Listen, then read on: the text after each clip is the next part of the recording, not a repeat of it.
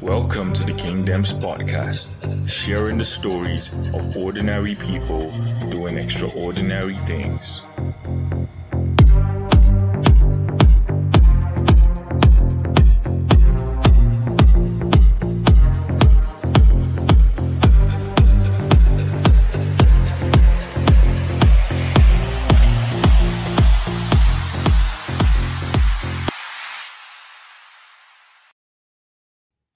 Ladies and gentlemen, you're once again welcome to another episode of the Kingdoms Podcast. I've got exciting news for you. You can now contribute to your favorite podcast by signing on to our Patreon. Go to the Patreon link in the description and you can contribute to the growth and development of your favorite podcast with as little as $5 monthly.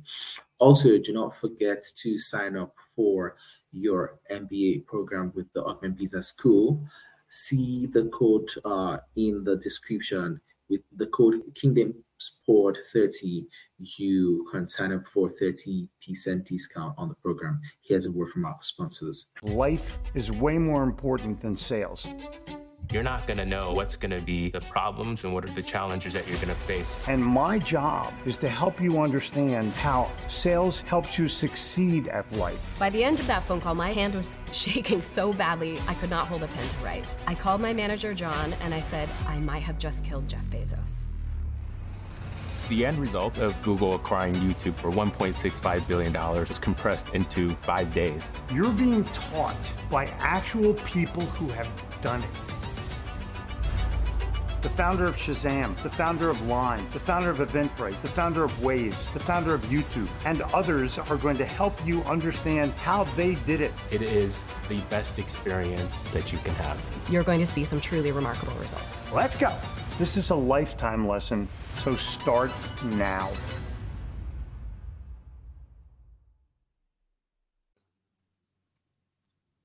Okay, ladies and gentlemen, we are live on the Kingdoms Podcast. Welcome to the Kingdoms Podcast. And of course, today I have with me a very special guest. And of course, I'm going to give him the Bruce Buffer introduction.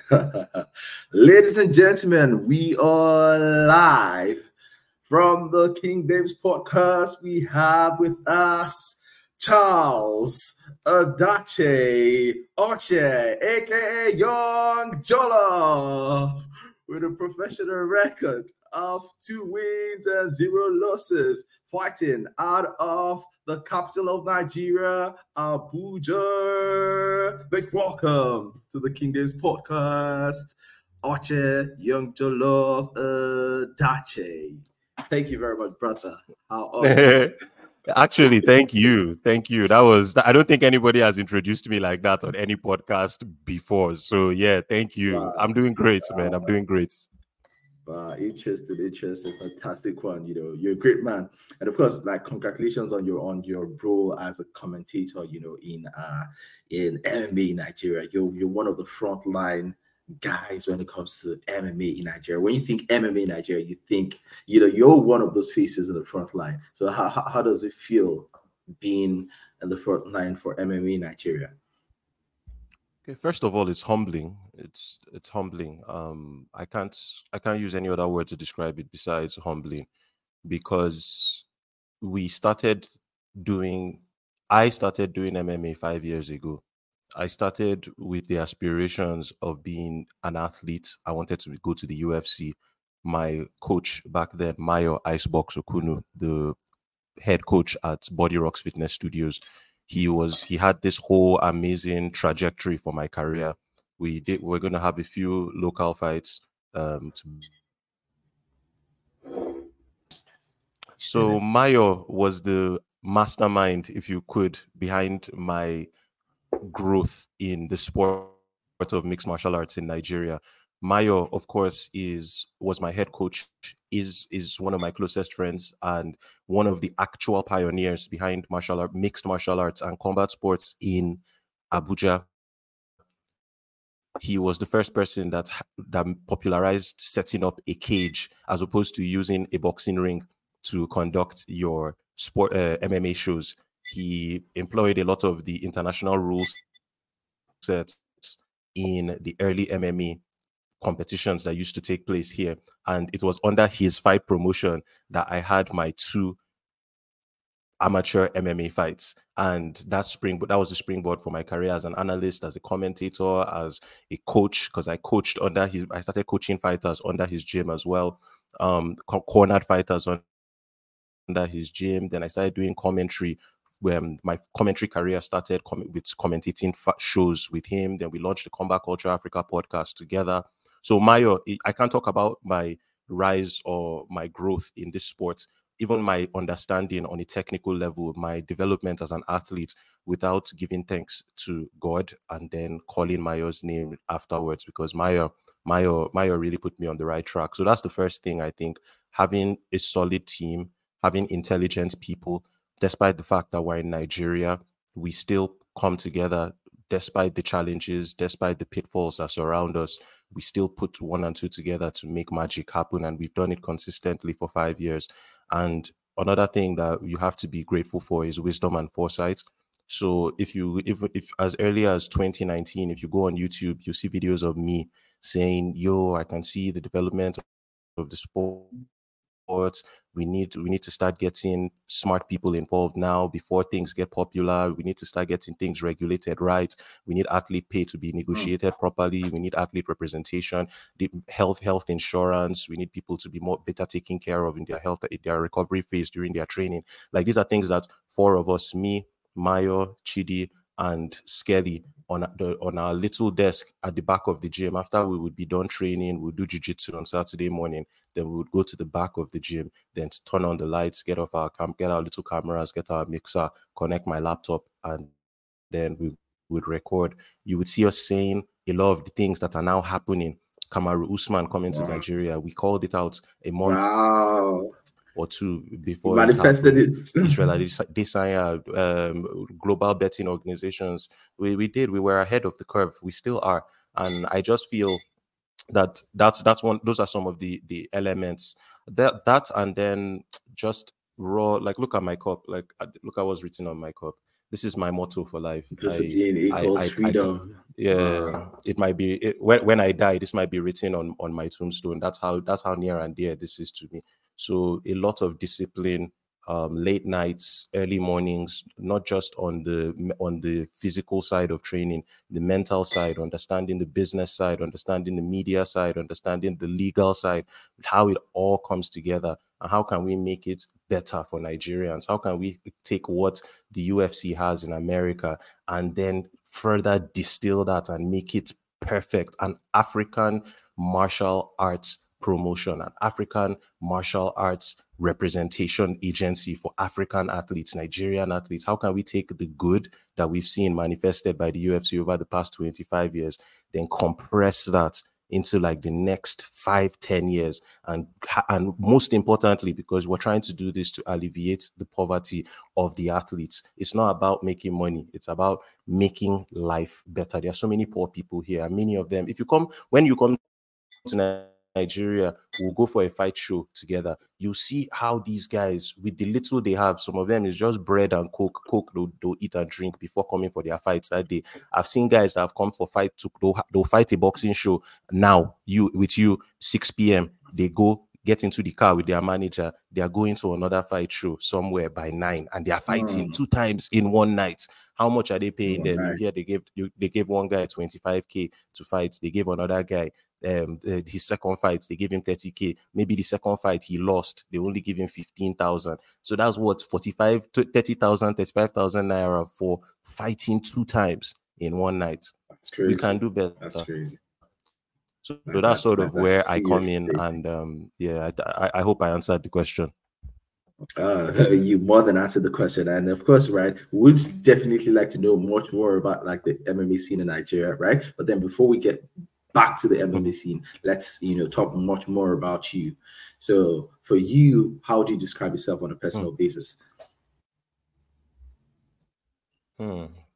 Well, I would start by saying I'm deeply flawed. But my awareness of my flaws is where some of my greatest strengths manifest. I used to think that I was a lazy person, and because I used to think I was a lazy person, I acted in a lazy way. I always made excuses. I never took responsibility. But life comes at you hard. As much as I don't like Nigeria, I don't like what Nigeria does to people. I don't like how Nigeria forces people to lower their standard of living. I don't like all those things.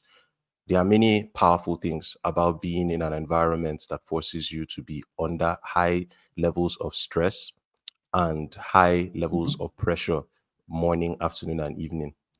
Now, so you have to acknowledge the downside. The downside is that so many people get trampled as a result of how inefficient and how how I'm picking my words very. I'm trying to pick my words very intelligently, Carefully, but carefully. yeah, Right? yeah, Market but so many people's inefficiencies, right? lives, yeah. So Sorry, many sorry to people, interrupt you, right? Speaking yeah, speaking of market inefficiencies, so I yeah. studied economics, right? And it's Hmm. like one of those things that were core, especially in terms of development economics. So development economics is Mm, basically the economics of countries that are mm, developing, mm, right? So you see that there are a lot of mhm, inefficiencies within those markets. And however, mhm. even with those inefficiencies, right, it creates a lot of market gaps that if Yeah, you as an individual are able to identify those market gaps, it could help you enrich yourself as a of person. course, of And I, course, see- and I see you closing yeah, some of those market yes, gaps as well. yes, yeah, So yeah. let's go. You've highlighted how I think in a nutshell. That's my philosophy right there. Because you're in this environment where all these efficiencies exist economically, infrastructurally, everywhere you look, nothing helps you grow in this environment. It forces it's so what I was trying to say earlier is the drawback is so many people get lost by the wayside. So many people get their dreams get trampled. So many people don't just get broken emotionally, physically, traumatized, and that kind of damage it can take a lifetime to recover from it. We're all recovering from it every day, and every day the environment is putting more on you. So that's the drawback. But the positive now is if you do manage to find some light at the end of the tunnel. And this is not about financial or monetary gain now. You find a way to live a meaningful life in this place amidst all these challenges, amidst all the pressure, amidst all the stress. What you will find is the people that will come out on the other end of that tunnel, as narrow as it is, they may be some of the most resilient, tenacious, and creative people you will ever meet just because the environment has honed them and polished them and forced them. It's not like any of us wants to suffer. It's just like now, in the course of us recording this, I had to go to switch to my inverter. That inverter, as at last year, it cost about 650,000 naira just to put that together. But that had to be done if I'm going to have a career as an analyst, as a commentator, and you make those sacrifices. Where did that money come from? Blood, sweat, and tears. But you make the sacrifices. You have to. So that's on a personal basis. If I want to describe myself, I would say my flaws are the things that have led me to the place of my greatest joy, the place of my destiny, the place of my fulfillment, the things that used to make me insecure, my body, my resilience, how lazy I was, how I couldn't start a project and finish it, how I would go on Instagram and just be scrolling and looking at meaningless things and chatting with girls that I had no business chatting with, but just because I had no self-control, no discipline, I didn't have a direction, I didn't have a place. But martial arts helped with many of those things. When I was competing, the only thing that mattered was who I was fighting. The only thing that mattered was my training. And because I'm also an obsessive person, so I started with my flaws, but my strength is I'm deeply obsessive. If I love something, I will go to heaven and I will go to hell to make sure that I see it, that I enjoy it, that I witness it at the highest level. I also don't believe in making excuses. I am delusional in that sense. I create myths in my head that help me navigate the turbulent waters of Nigeria. So if you mix those personality traits coupled with the discipline, the focus, the mental skills, the soft skills that martial arts builds for you. It does all those things. If you mix all of them, then you have me, and you just have a guy that just wants to keep doing better every day. I believe in discipline. I believe in pushing myself. I believe in being the light when things are dark. I believe that your salvation comes from your own self. I don't. My government has failed me. My dreams in the past, what I thought I wanted, they failed me. But the thing that hasn't failed me is what I have here. And so I've learned to hone that and harness that. And I've seen that beautiful things can really do happen when you sacrifice yourself and put your best foot forward. And MMA is one of the manifestations of that. I've seen it in my career. I've seen it in software development. I've seen it in my socials development, like just how I can even narrate this with clarity with you. These are mental skills that I didn't have before, but having just time and discipline and repetition and study and every day, just chipping at that block every day, a little bit, even though it's not, I don't get the full statue in a month, but at least if I chip at it one day every day for 6 months, blocks away. miracles can happen. And exactly, and that's it. Interesting. Like while you're speaking about, you thinking of yourself as a lazy person, right? It kind of resonated with me, and I think when I was in my 20s, at some point I told my mom that I feel like I'm lazy but brainy. Yeah, that's the way I used to put it. Lazy but brainy. And then she told me, you're my son. I know you. I do not think you're lazy. I only think you've not found something you're very passionate about. Exactly. And Your mom that's was right. that connects with you as well, right? If you're passionate about something and you're somebody who is of above average intelligence, right, and you're able-bodied, trust me, you would always put in your energy towards making that thing happen. So a lot of people do not realize that they lack motivation, right? They lack motivation. However, motivation is like fuel, and sometimes it gets exhausted. Whenever motivation is lacking, whenever motivation fails you, discipline is what takes you through. And I love the fact that you also spoke a lot about discipline earlier, right? When you mix the ingredients of motivation and discipline, you become a very, very unstoppable human being.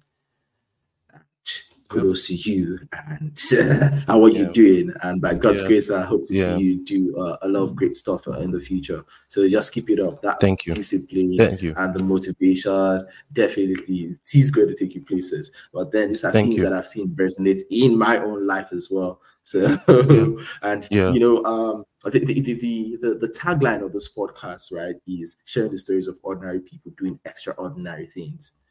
So we are ordinary people, but then we've been able to do extraordinary things, in the course of our lives. But then you see, it's just that extra you add to the ordinary that makes you extraordinary, right? And that 100%. It involves the right motivation and of course discipline. A lot of people are motivated, but then they don't have that discipline to pull through, because discipline is what helps you ensure consistency. Right. There are days you wake up, you don't feel like training, but the discipline is what pushes you through. Of course. So of course. Kudos to you. Kudos to you on that one. So thank you, man. Thank you. Next question. You're welcome. You're welcome, sir. The next question, right, I have is, how was childhood and growing up like for you? Because in order to understand a person well, and I ask every guest to this question, I like to know what their childhood was, because the childhood is the bedrock, is the foundation for forming the personality that is you. So, what would you say about your childhood and the growing up? First of all, shout outs to my mom and dad. they're amazing people.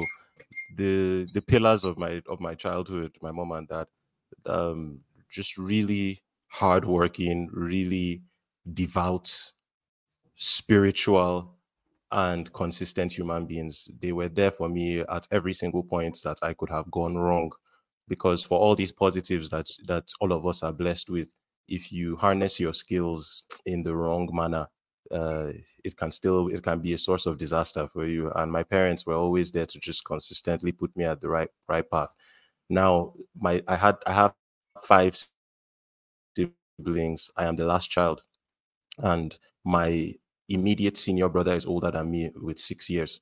So what that meant was there was a massive gap between my siblings and myself, and there was a massive variety of personalities to choose from between all of them. So they all rubbed off on me in different ways. I have two sisters and I have three brothers. Then I'm the last child and the last son. So my brothers were all athletic. They all still play basketball. One of them represented the Nigerian national team for basketball. The other two played actively all through and still play actively. The other is a really fit and athletic human being. So my mom also competed in her school inter house sports. She almost represented Benue State in athletics. So my mom was an athletic person, and my dad is a farmer. So my dad loves to provide food. My dad also still goes to the farm every single day, even now, till today. I'm sure I'm supposed to go visit him after this podcast, Wow. and he's likely going to be at the farm if I Wow. don't get there on time. And he's 79 years old. He walks the entire length and Wow. breadth of the farm. He plucks the oranges. He does everything. So there was it was instilled in me from an early age that there's just an importance on taking care of yourself, learning about your health and what you're eating, and being competitive, like being an athlete. I always wanted to be an athlete, but I always felt insecure because I used to, and I still am a very lean person. But despite the fact that The skinny yeah, kid. my family, yeah, I can't talk about my family without, like, if I was to talk about my family, it would just take the entire podcast. Like I look at them as individually, and I can just see myself. Like I can see this person and their personality inside of me. I can see my father and his person. I can see my mom, and that, having that solid structure just to ground me, whether I was skinny, whether I was lazy, whether all of them rubbed off on me, and they really helped sharpen me. So my early childhood was just mainly spent just copying and imitating them. I think one of my skills is I'm a very good imitator. Like, I'm really good at seeing something and just picking it once. And I think that came from a childhood of just being surrounded by siblings that you just wanted to impress, that you just wanted to spend time with. You always wanted to be cool enough to hang out with them. You always wanted to be interested in things they were doing, so they would spend time with you. So you just end up learning how to copy. And I learned very early that copying can help teach you a lot of things. So yeah, that's my childhood, I believe. Observe and replicate. Of Interesting. course. So, like, aside from your family, like, who were the other early life influences that shaped your character? Um, it's going to sound really funny, but the three things I can point at that will tell that influenced me the most growing up were: one, church, because my mom is a spiritual person. My mom made me go to church with her every single day, Catholic mass every evening, 6 p.m. So I used to spend a lot of time in church. The second was that I used to play a lot of video games as a child, because when you're going to church every day as a kid, all you want to do as a kid is play. And you can't play when you're going to church. So my outlet was video games. I used to play so much, so, like, up till now, I have a YouTube channel dedicated to video games. Like, so video games were my way to learn. I learned so much of my English vocabulary through playing video games, hand-eye coordination, repetition skills, rhythm, pattern recognition, so many things that video games helped me learn as a child. Then Wow. the third one was TV, American TV, American entertainment.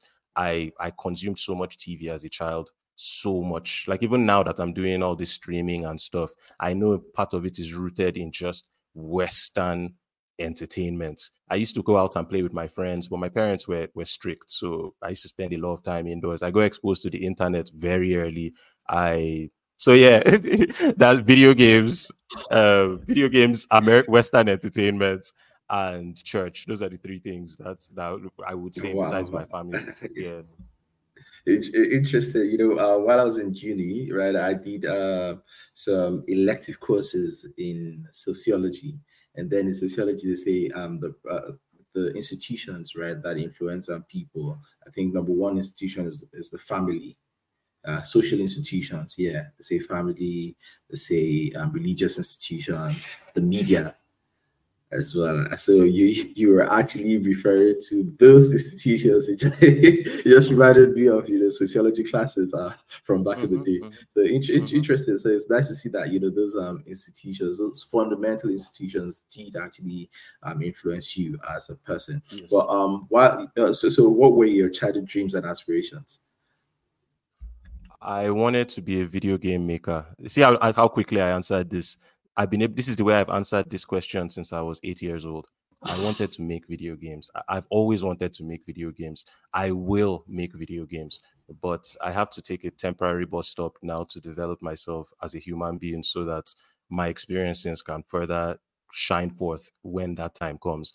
But yeah, video games were what I would answer. But then as time went on, I wanted to play basketball competitively. So I played really hard in secondary school and I got the award for best basketballer in my set, CKC Gwagolada. Shout outs to my set who graduated in 2018. Salah. Yeah, shout outs to them. And then, but after basketball, because, athletes as a child, Nigeria comes at you hard.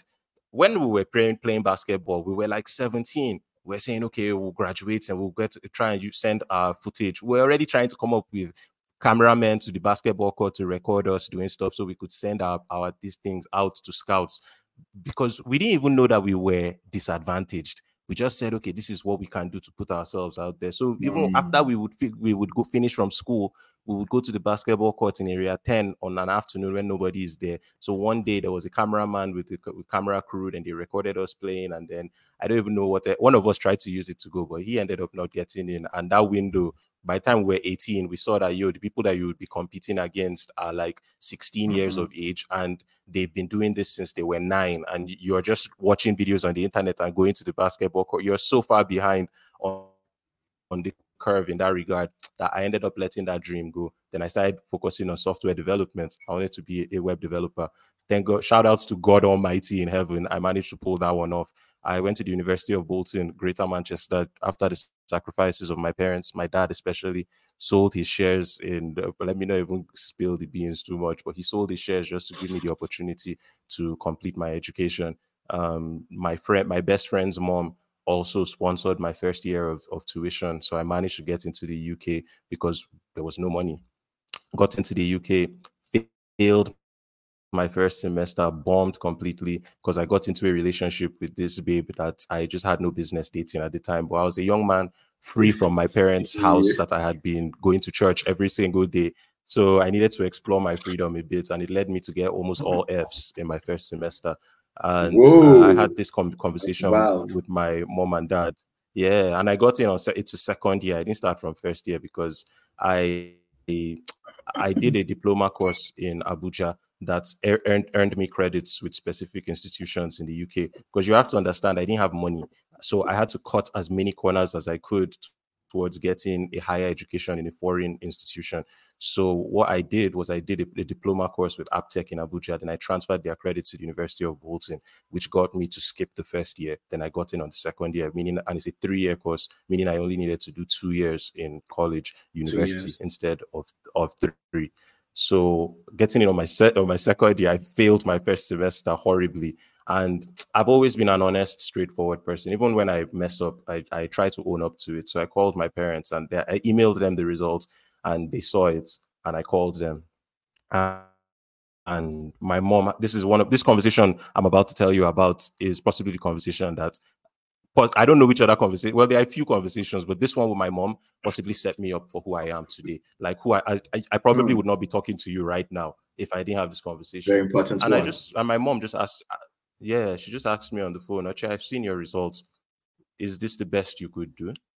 And I said, yeah, I failed, but it really was my best. I couldn't, with everything going on here, I'm learning how to live. I'm learning how to provide for myself, take care of myself. This is the best I could do. And she just said one thing. She said, if it was the best you do, that you could do, your dad and I just want you to know that we love you, bro. Oh, As that call ended, I just went to my room, cleaned my room, took off my laptop, cleaned everything that was a distraction, deleted all the video games. I stopped playing video games for like a couple years after that, just because of that conversation. And I went to the library. I went to see my professors. Told them, yo, what are the chances of me bouncing back from this? Said, yo, if you're serious, you can still get yourself a good grade when you graduate, because you started from the second year. You didn't start from the third year like the other Nigerians that came. So I said, okay, what do I need to do? He gave me some ebooks. He gave me some extra books in the library that I should go read.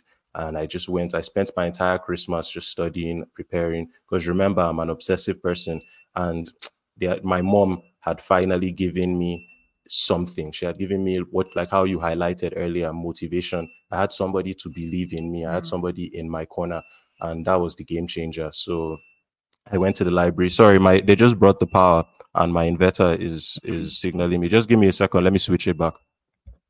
okay, fine.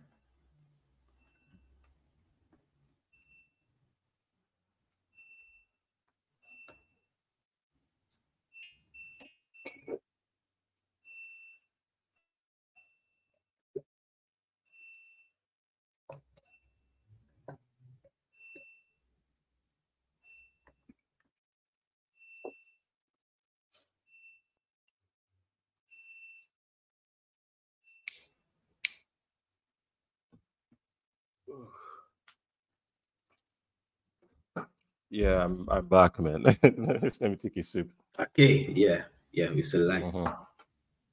Yeah. So I yeah. So remind me, where did I stop exactly? Talking about the motivation from your mom. Yeah, and I just went and I studied. I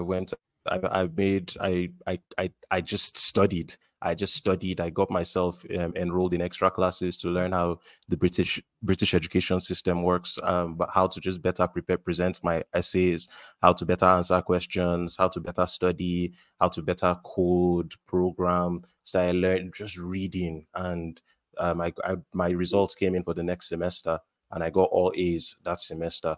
And my professor, Rob Patterson, shout out to Rob Patterson. Rob said, yo, if you keep this up, you might be able to get yourself a really good grade. He wasn't specific, and that was extra fuel. Continued, made some good friends.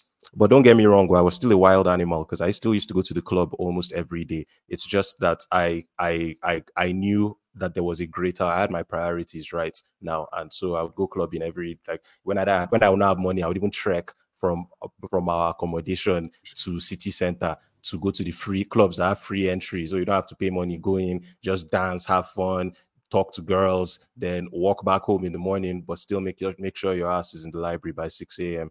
And so that was how I managed to get through. And my final year, I graduated with the first class, and it was first class in Wow, computing. Yeah, so wow. that was in 2013, and I came back to Nigeria afterwards. Yeah, so so that was That's a education, man. great Yeah. that's a great comeback story. That's a great Mm, comeback mm, story.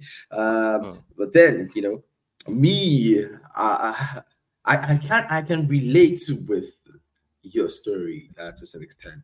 So speaking of being an immigrant, right? I'm an immigrant in the UK, and I could understand you being an immigrant in the UK and being a student. It's even like more difficult because you're not like earning money for yourself. And I think there's a maximum number of hours you can even work.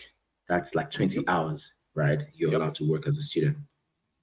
And when people ask me about adjusting to life in the UK, I always tell them the very first year is the toughest.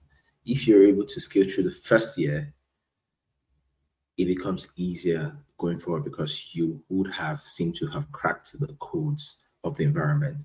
But then there are a lot of culture shocks coming from Nigeria. There's a lot to adjust to, especially the weather, right? And if you're fortunate to be coming in around winter, winter could be depressing, and being alone in a new environment can really mess up with your mental health. So I'd like for you to talk about your time in the UK, right? The first year, the second year. Were you 2 years, right? In the UK, or 3 years? Yeah, 2 years. 2 years. Two Yes, two years. years, right?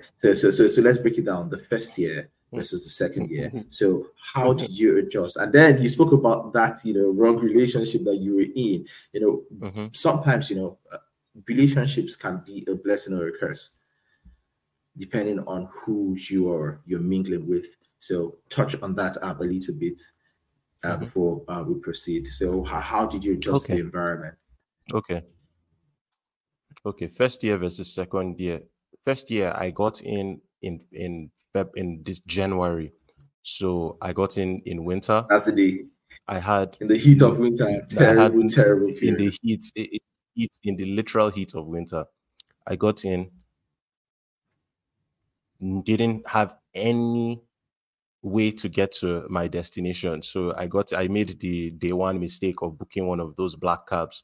I didn't come into the UK with a lot of money. I came into the UK with £320. That's what my parents gave me, and I came in with that. So on the first night, I spent 25 of those of out of that already just getting to student accommodation. Then there was the understanding transportation, how to navigate the environment using the bus. Yeah, Bolton, you always get thanks be lost. to God. Is it? Yes, yes. You You always just get get lost. lost. You walk, and then walking. I started walking. Then, like, because my parents were made us have physical activity. It was something my parents encouraged. So walking was something that has always come naturally to me. So walking everywhere, then walking in the cold, then making friends, because the first people you run into obviously will be the people of your culture, people in your classroom, but that are generally Nigerians. And sadly, we didn't have, it wasn't always the best crop of guys. A lot of them got into credit card fraud. A lot of them got into really terrible things I have a classmate that was featured on Linda Ikeji's blog for internal cross-border like fraud. Like that's how deep fraud went in that part of the UK, and just around the UK. Nigerians really just got their hands into all sorts of dirty things. So I was approached on a number of occasions to join, but I've never been that kind of person. So I never said yes And to gives it. us a But bad then, so reputation. navigating friend gives us a bad reputation, man. And then navigating friendships now was hard. So I had to, I was alone most of the time. I was already an introvert before I went to the UK, but because it was hard for me to make friends, like especially because initially I was trying to make friends with Nigerians because those were the people I could relate with. That made me really introverted in my first year. But and then money too, because there was a lot of insecurity for not being able to pay rent. I like not even being able to pay rent, just I couldn't afford to do things. Like I never really went to McDonald's, never really went to KFC, not because I didn't want to do those things, but just because I couldn't afford it. So I was the guy that from day one I found out where they sold Indomie, I found out where they sold eggs, and I cooked at home. And it's because my parents had drilled it in my head that we don't have one. You can see we don't have. So just go out there and do the best you can. So from day one, my expectations were very low. I didn't do even the club I used to go. See how I highlighted it? I said I used to walk because that means I don't have to pay any money. I can just go have a good time, You go to the free ones, the free make some new ones. friends. But that was even yes, the free ones, bro. The free ones. Once in a while, something good might come my way. Somebody might really like me. A friend might take me out. But for the most part, my first year in the UK was just spent indoors and adapting to all these new changes that you highlighted, this culture shock, the weather, the food, getting from place to place, navigating transportation, and it was hard. It was hard. I won't lie. I wasn't really a fan of my entire experience, like while I was there, because it was colored with hardship, and I think it's a fair assessment for me to make. It's not. I don't have that many. Like I had a few things. One of them was basketball. Let me give credit where credit is due. The Bolton University basketball team gave me a direction because I joined the team. We used to go to Manchester to play against other schools. We used to go to Salford. We used to go around, and then we would go out as a team on nights out, go to clubs, go drinking, go bowling, and that used to give fill in my idle time. Then and then I had a few friends that I made. One of them, Mohammed Bika, is amazing guy. We met in the our final year of university, and that it was just like white on rice. Like we were inseparable, and we both used to go to the library together. And he was one of the people that got me to graduate with a first class, because we both graduated with first class degrees together. And I think Wow. only four of us graduated with first class degrees, and two of us were there. And he was one of the only first people that told me, Oche, I believe in you. You can turn this thing around and turn your result into a first. So I made some solid relationships, and I learned the importance of hard work. That's what the UK did for me. So I've given you my first year. I'll be very brief with the second year. The second year, my confidence started to grow. I started to learn about myself more, because I spent so much time alone. So I used to spend a lot of time advertising myself for jobs now, like customer service jobs that had to do with being outgoing, things that Nigerians and immigrants generally wouldn't do. You would see me on the front just saying, "Oh, I can do it." Like because I was just so much more confident because I had survived that first year. And hunger and poverty teaches you a lot of things. Like you just start to harness your personal treasures, and It that's gives what you I did. So drive. second year I got a job. Yeah, the drive. So second year, two notable things happened. Second year, I did security work for the London 2012 Olympics, which led to a whole suite of experiences that further changed me and defined me. And then in that same year, and that was the first year I got 1,200 pounds for doing about 15 days of work with the London 2012 Olympics. And that was the most money I had ever earned in my life at that point in time. But at the same time, it meant I was the first time I was sleeping in a tent, and I was sleeping in outdoors, and we had to be there at really odd hours to make sure that the place was secure for the athletes. And I had never done a job that consisted of standing for 9 hours straight. Then you have like a 30 minute break in between. I'd never experienced that before. Then walkie talkies, and it was just a whole thing. And there were so many positives because it broadened my horizons.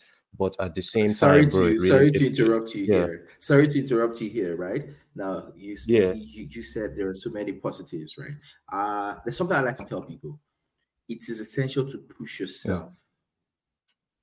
push yourself beyond frontiers, beyond boundaries of things that you typically do, because in those moments you get to yeah, learn more about yourself. If you don't push yourself to do things that you don't do typically, you won't learn more about yourself. So true.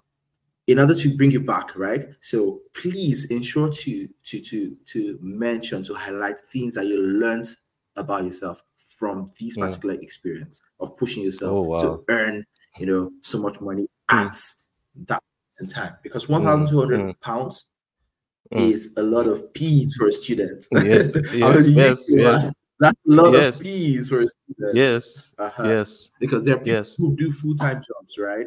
And earn 1,200 as Mm-hmm. the monthly wage. Yes, So yes. please just enlighten Yeah, us man. The positives were the things you learned. many. The positives were many. The positives were really many. I learned the importance of clarity in communication, because you're dealing with people from so many varied nationalities, so many different backgrounds. It's the Olympics. People are flying in from South America, people are flying in from North Africa, all kinds of things for different roles. Some of them are journalists, some of them are media people. And yeah, you're just a regular security guy standing at your post and reporting on the walkie-talkie. But when a call comes through on your walkie-talkie, you have to be clear in one, understanding what this person is saying, and two, what you're responding back to them. Is your information making sense? Like, are you just responding because you feel the pressure to respond, or do you have something to communicate? So communication, I started to learn the importance of communication, because I was like, this is the first time I'm on a global, I'm seeing what the global scene is like, what it's like to be working at the forefront of, the entire world is watching this. Usain Bolt was at that Olympics. Like, that was a big Olympics, and I was there. So in my mind as a young student with with limited opportunities, I was like, what can I learn? What can I take from this? So the first thing I saw was that the guys that did well were people who could communicate. They were not the people who were the most skilled or experienced. It's the people who, even when they would be asking you questions, they would be very clear in what they were requiring from you with the question. And it even made answering the question easy. So I was like, okay, that's something I need to learn about. I need to learn how to communicate briefly. I need to learn how to communicate succinctly. I need to learn how to communicate. So communication. The next was just understanding that a lot of what is required to perform at the highest level is just doing the low level stuff with high efficiency.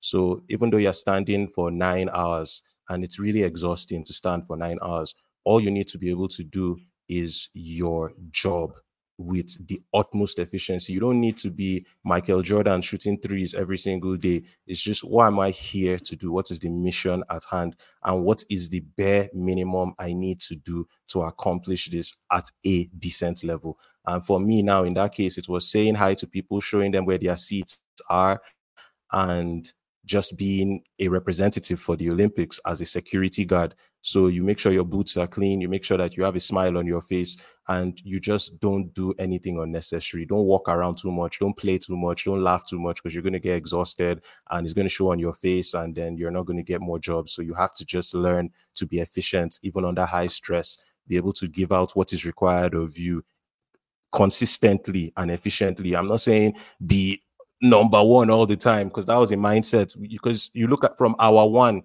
you look at it, your knees are already paining you, and you're like, God, I have to do this for another 7 hours, and I have to be nice to people, and I have to be talking on walkie-talkie. Then those, but our one becomes our two becomes our three, and bro, there were so many lessons. We woke up in our tent one morning and it was soaked full of rainwater, because my tent mate was a Nigerian like me, Steve. Shout outs to Steve. We went to the Olympics together. We just woke up in the dead of night and it rained, and our entire tent was flooded with water. I was lying down inside 2 inches of, you know how cold the weather is, how cold the UK can be. Then you just wake up soaked inside water. My phone was soaked, my clothes were soaked, and that was like 2 a.m. and we had to be at the sporting venue by 7. It just, and that was our, my phone just got bad. My family couldn't reach me anymore.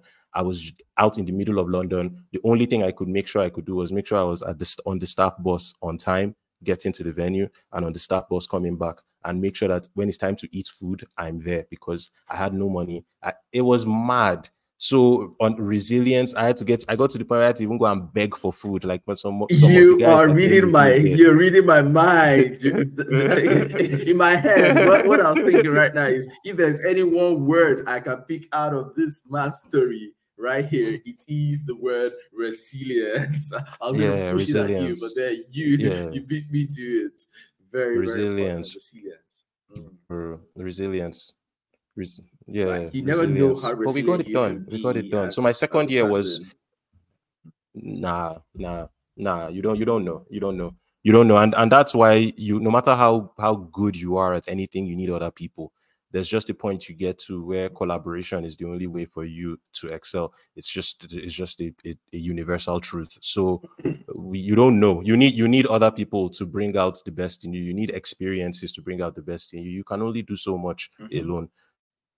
So second year was a stark contrast. Second year was me feeling my own shoes, was me finding out what I was capable of, was me graduating even after I had that really terrible start with all the Fs in my first year, and graduating with I didn't even attend my graduation. I couldn't afford it. I couldn't afford to come back to the UK for my graduation. So it was a story of, I was in the UK for a good time. I wasn't there for a long time. I made sure I got my good grades. I made sure I had fun. I made sure I had got good experiences. But once I was done, I saw that I had succeeded, I came back. So that was the contrast.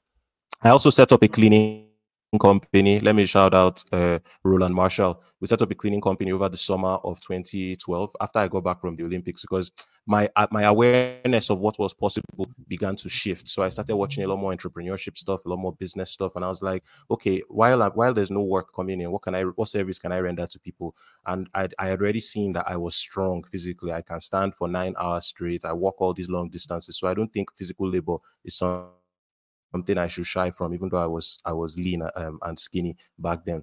So Roland is a Cameroonian. He put me in touch with two of his other Cameroonian friends who were now immigrants in the UK. They were engineering graduates, but them too, they had that dogged, resilient, we can do anything mindset. And we just said, yo, we'll set up a cleaning company, and then the one of us had a company that he worked with, and he knew that they needed a cleaner. So we set up the company, bought cleaning utensils, then told him to tender an application for us to clean. So Saturday and Sunday, when he would be off work, we would walk or drive to that place, mop the floors, clean the toilets, sweep the grass, everything, dust, take out the trash. And then that gave me a side income that was coming in while I was still going to school, playing basketball, trying to get into live streaming, because I was trying to get into live streaming in the UK as well.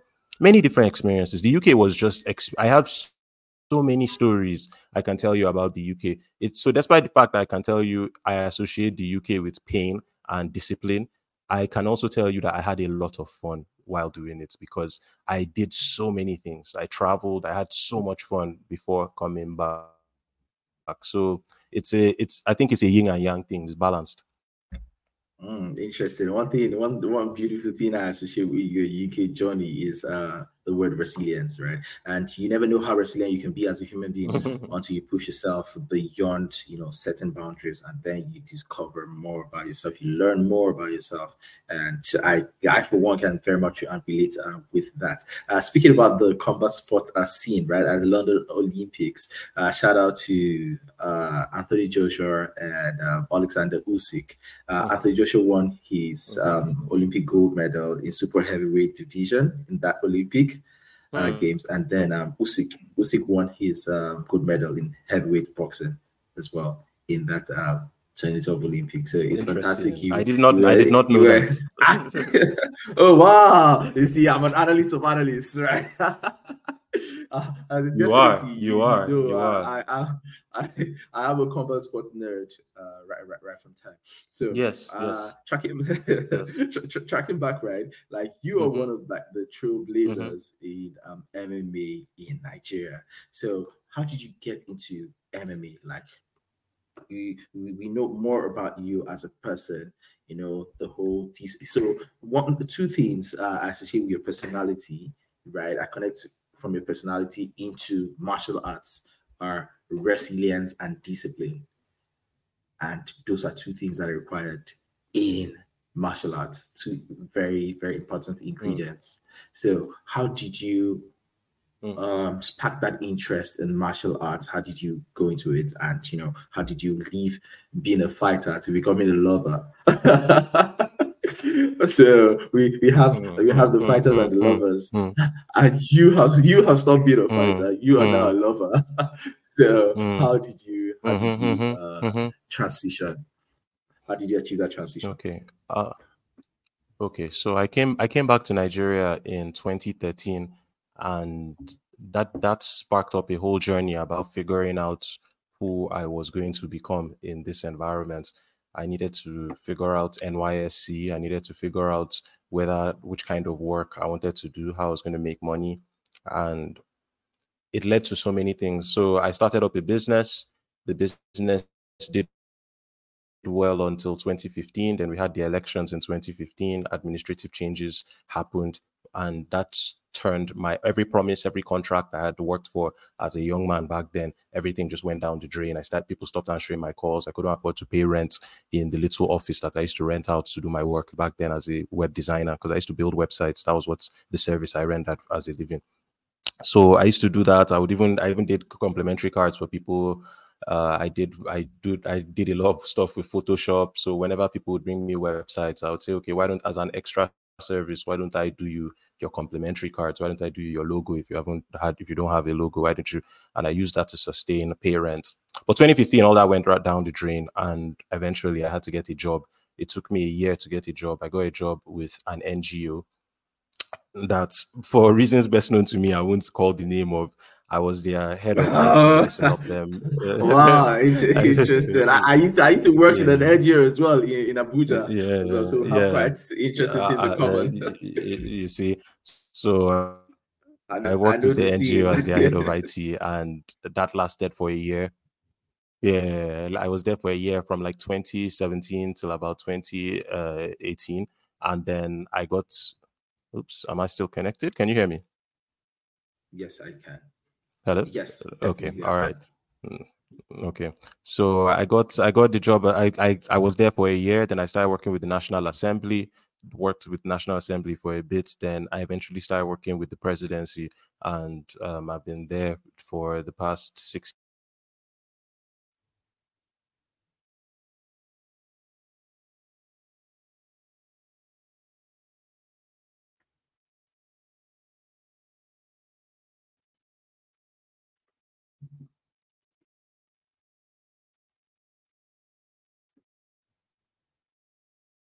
to go off on its own.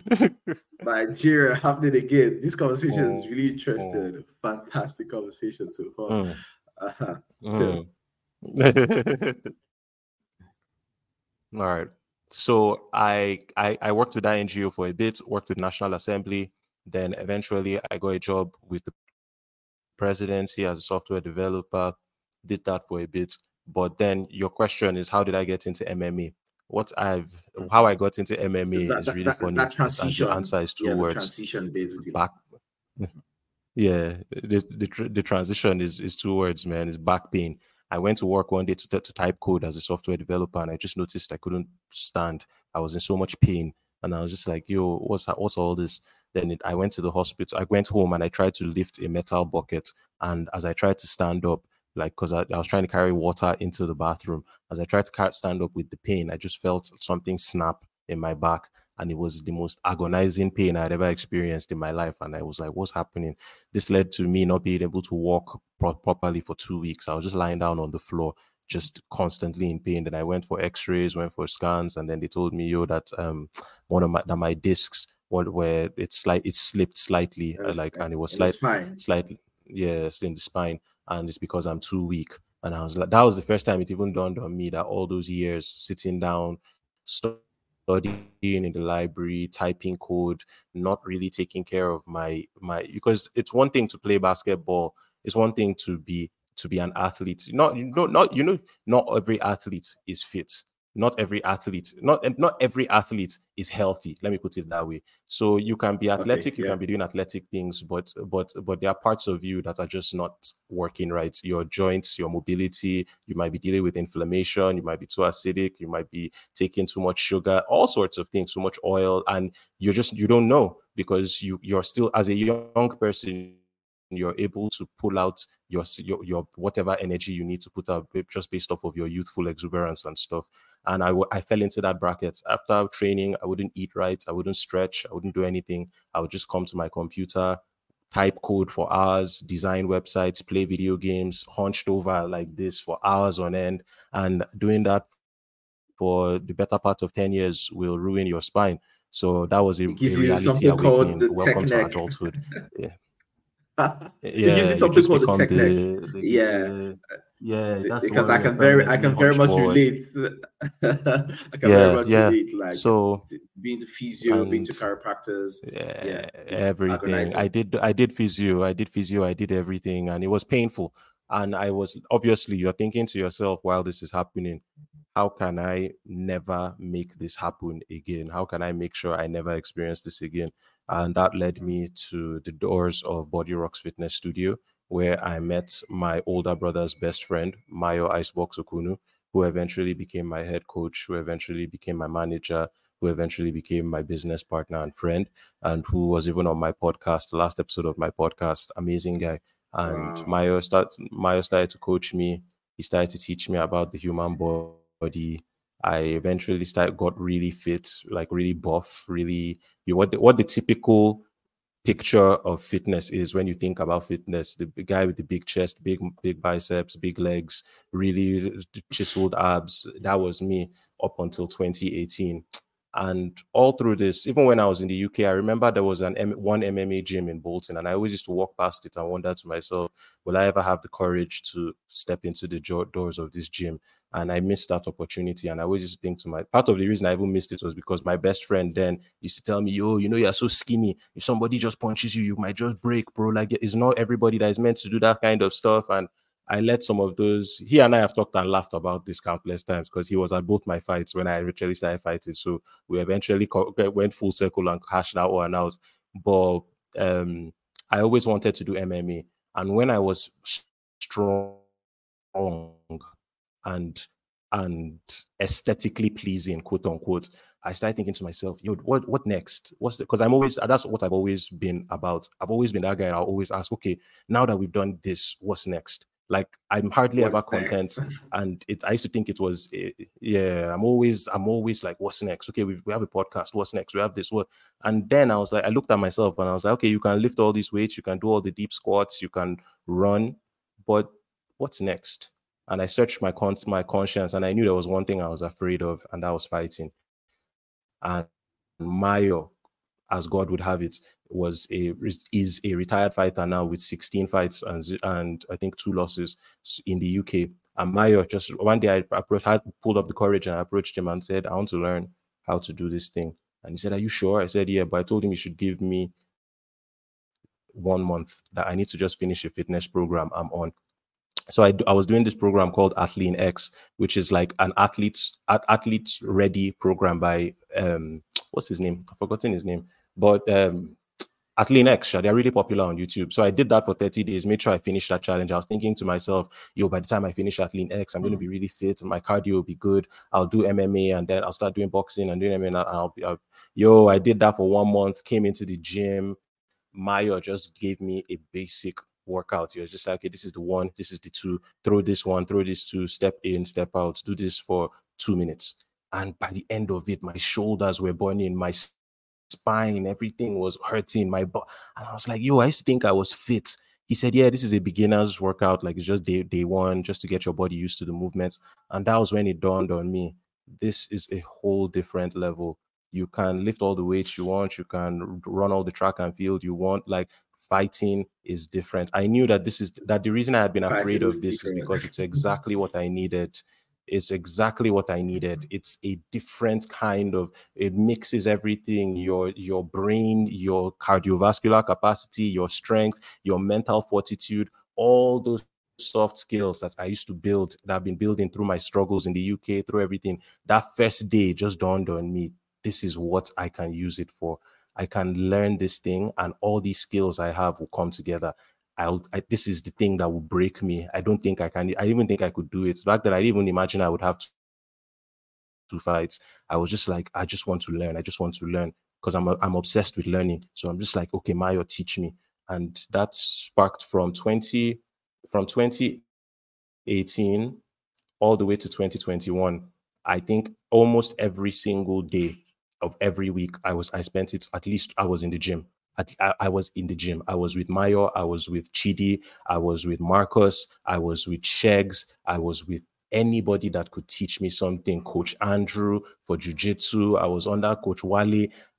And you see that obsession that I've always had, it now became a tool for my personal betterment, because the health issues, that's when I started to learn, that not everybody, they always tell me, Oche, you're so stiff, you're so stiff. Then I used to think, some people are just born stiff. Then martial arts taught me you can train flexibility, you can train anything, you can train reactions, you can train your posture, you can train the way you breathe. That was when I now started learning that, there are different ways to breathe so that your heart responds physiologically and you get the required outcome in real time. You don't have to be reactive to your environment. Martial arts taught me how to slow things down. I was just like, these are things that seemed like mysteries. It's like people will be talking about them to me before, and I'll be like, no, maybe you went to some school, you trained under some guy. Mayo, in this heart of Abuja here, waiting at the fine for Sokoto, I just see him for my Sokoto. Mayo just gave me everything. Mayo taught me. Mayo gave me, like, the world. What I was thinking, I would have to travel to the UK, travel to the US, travel to Thailand to go learn. Mayo just opened the doors for me.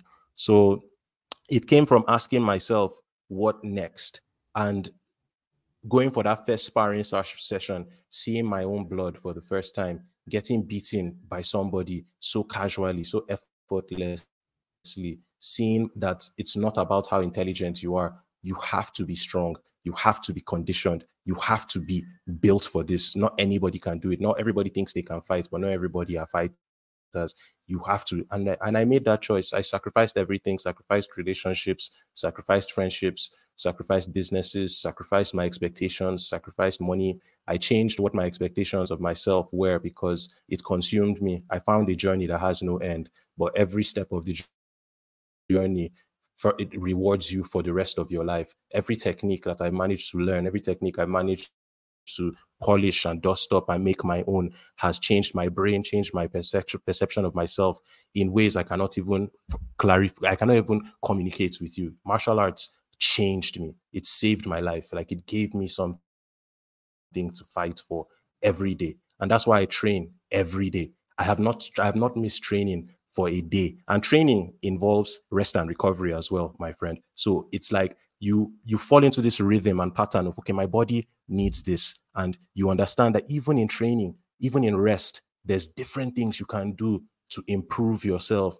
Okay, you're resting your back. Okay, why don't you work your hamstrings? You're resting your hamstrings. Okay, why don't you work your hip flexors? Okay, you can do rotation on your legs so that you get higher range of motion with your kicks when you're doing your Muay Thai kicks. The martial arts just get so I'm never bored.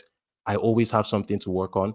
And coupling that with the mental stuff that's schooling in the UK, learning all the other soft skills that we've already gone over, martial arts it just gave me this package, this confidence that nothing I could not have harnessed on my own. I needed to go out and get beaten. I needed to go and rebuild myself.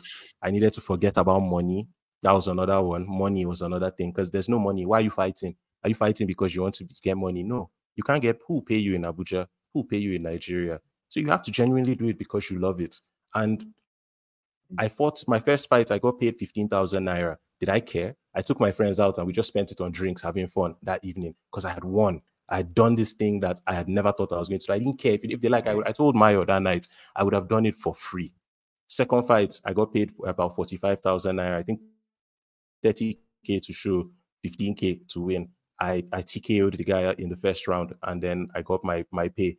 But I didn't do it money. And that has translated into other things in my life now. I really don't care about money like that. Like, I've seen what the journey, like now, if I didn't say yes to all those opportunities, regardless of how little pay or what, no money at all, would I be on the Kingdoms podcast today highlighting my experiences with you? No.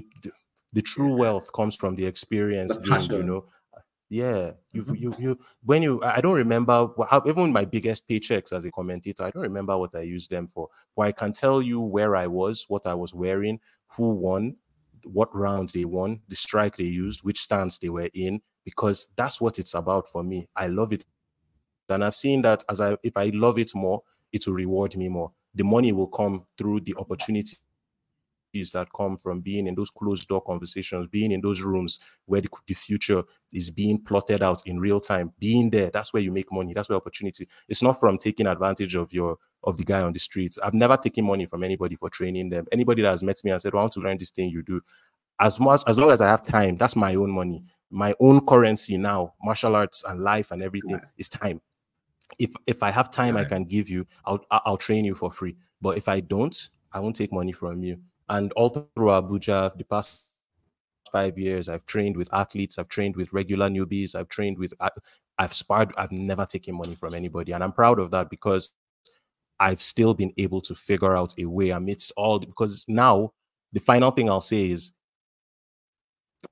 I look at this environment, I look at Nigeria, and all I see is opportunity.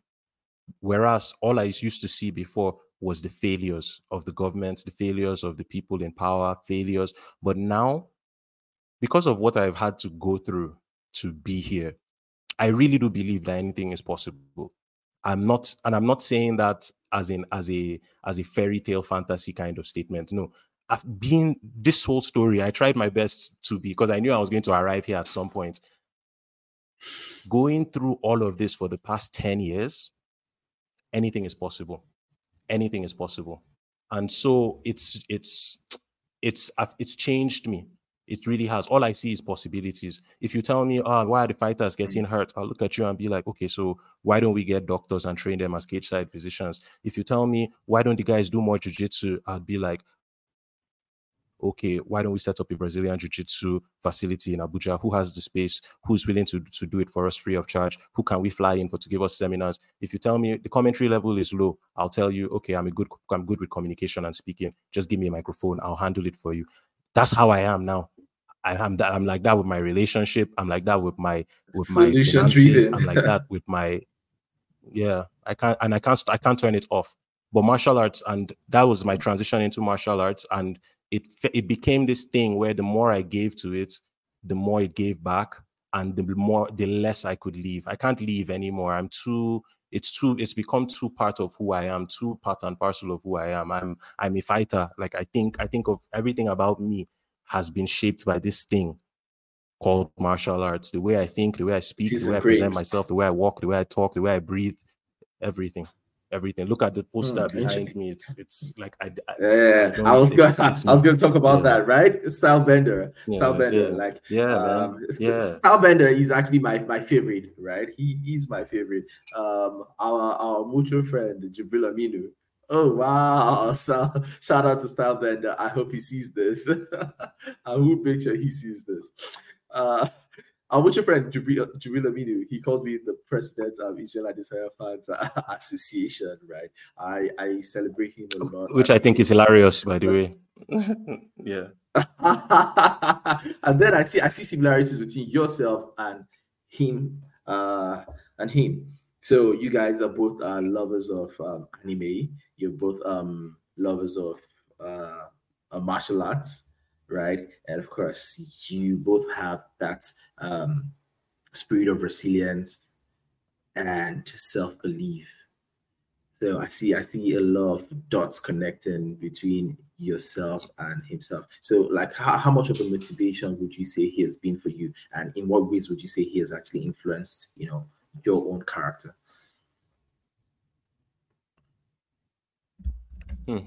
In 2020, so I had two fights. I had one in 2019. I had another one in 2020. Then 2021, I told Mayo and I had this idea that we want to do it international, and we said we're going to go to Thailand to train and do a training camp there because I wanted to work on my Muay Thai and my kickboxing, and that at the end of it, I would have a professional fight in Thailand and come back. We had this whole plan to make it happen. Now, COVID struck and we couldn't do any of those things. Everything we had planned went into the drain. We couldn't do any of those things.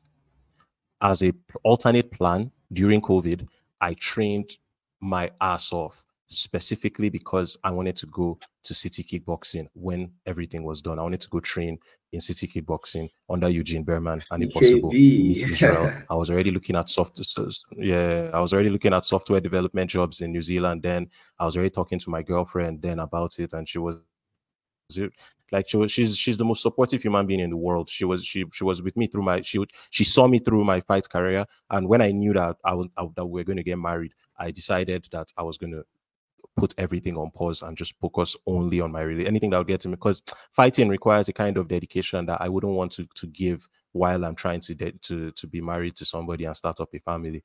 So that was by the way. But to answer your question about Israel Adesanya's inspiration, we were going to City Kickboxing. Like that was my plan, that once the COVID was over, I'm going to go to City Kickboxing and start up a new career there. That was my plan. So Israel, there are so many parallels in the sense that I see so many, there are many things: overcoming your insecurities, overcoming adversity, staying true to who you are, being the style bender, quote unquote, literally and figuratively. It's because of Israel I dedicated so much time into learning how to fight from either stance. So if you ever train with me, if we do it one technique on our right with orthodox, we're probably going to do it maybe 100 times. We're going straight into southpaw, and we're doing it because I'm like, Israel always used to say, be bistantial. I'm the only bistantial fighter in the UFC. And I was like, if I ever get to the UFC, I want to be that guy too. I want to be able to do this special thing. Israel affected so many aspects of me. And one of the things I'm proud of is I learned what his role was in my life, like in my development as an athlete, as a fighter early. And I didn't hold any of those expectations. Once I learned that this is what this guy was supposed to be, like a guide, a figure, and I learned what I was supposed to learn, now I look at him like a human being. I pardon him. I used to always look at him as this mythical figure before, but now after growing, after going through my own experiences, after seeing all the things, I just look at him now and I'm just like, I can relate with you now, bro. Like, it's no longer a fan thing. It's now a thing of, I just wish this guy, I just want him the best in life. Like, I don't even look at it like, oh, the day I meet Israel, this is gonna, nah, it's now like, I just want him to be a winner at life. Like, I just want him to make all the money. I want him to be happy. Israel, that's why I'm just trying to let you know how my trajectory with him, because I've gone through this phase of having idols, then having to let my idols go so that I can become who I am. There's so much, too many chefs ruin the soup, you know, and you can idolize people so much that you forget who you are. You are special. There's nobody else like you, and it's your job to figure that out. So learn what you need to learn from people, but sharpen yourself in the process. Get your diamond shining right. And Usman, I had to go through the same process with Usman. Prior to meeting him, I had to do so many things to get to the point when he and I met and we talked and I interviewed him. And that was a big milestone for me, because that year I said I wanted to work with Kamaru Usman. I wanted to interview him. So I did everything I needed to do, despite the no power, despite all of that, to be the best analyst I could be. And it led me to that opportunity. I knew it was coming just because of the trajectory of the sport, conversations I was having with people, my own in-depth analysis and research. I just knew that something big was coming. So I needed to align myself as early as possible. I don't want to be having the 9 to 5 for the rest of my life. I don't want to, this is eventually something that is building into a bigger picture and plan that I've laid out for myself. So meeting Usman, Usman was one of the people I had to go through that with as well. Dana White was on my list next, but my plans have sort of adjusted a bit now, and I have different things that I'm trying to cook up. But I met Usman and I had to understand that this guy, his style, because Usman too, there was a time I had to tailor my wrestling to kind of mimic a lot of the things he would do on the cage. So cage side wrestling, his work on the cage was something Mayo and I went and spent hours in the gym together just working on, because I wanted to use it in my second fight. And I met him and I just thought to myself, I'm so immensely grateful for the opportunity that this career, I don't have the money in the bank. Yeah, things aren't great. Yeah, people, the country doesn't provide us, but look at what we did. We're here. There could be anybody else in this room right now, but it's you. That's a testament to the fact that you're right. You've been right. All that work, all that studying, all the 8 hours, getting the injuries in the gym, fighting, the analysis, the commentary, you were right. You always felt stupid when nobody would tune into your podcast, because you always felt you're giving them the real juice, the real sauce. Why are they always going for the spectator stuff? Why are they always going for the knockouts? Why don't they want to listen to you when Nigerians are always complaining? I need a way to break out of my freedom. I need a job. I need this. I'm just like, can't you see? If you can figure this out now, what 25 years in the past, and these guys are coming to Africa, if we can figure it out quickly, jobs won't be your problem. Earning in Naira won't be your problem. But we have to do the work now. And not very many people heeded that call, but it's led me to so many things. So I've had to respect my heroes enough to let them go and to focus on because there's nobody else. I keep telling myself there's no word to describe what you're trying to become. And I say that with all humility. It's like you're building, fighting through media, through athlete representation, through training, through coaching, through the electronic content online. You're trying to build something that has never been done. Give yourself some props.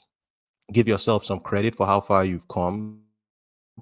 But at the same time, realize that only you can walk this path. Nobody has done it before you. Nigeria is such a volatile environment. If I say I want to study what Dana White did to the letter and come and implement it here, it will fail inevitably. You cannot replicate it. You can't. The challenges are different. Right? Bro, it's a new frontier. It's a new frontier. It requires a new way of thinking that is catered to this environment.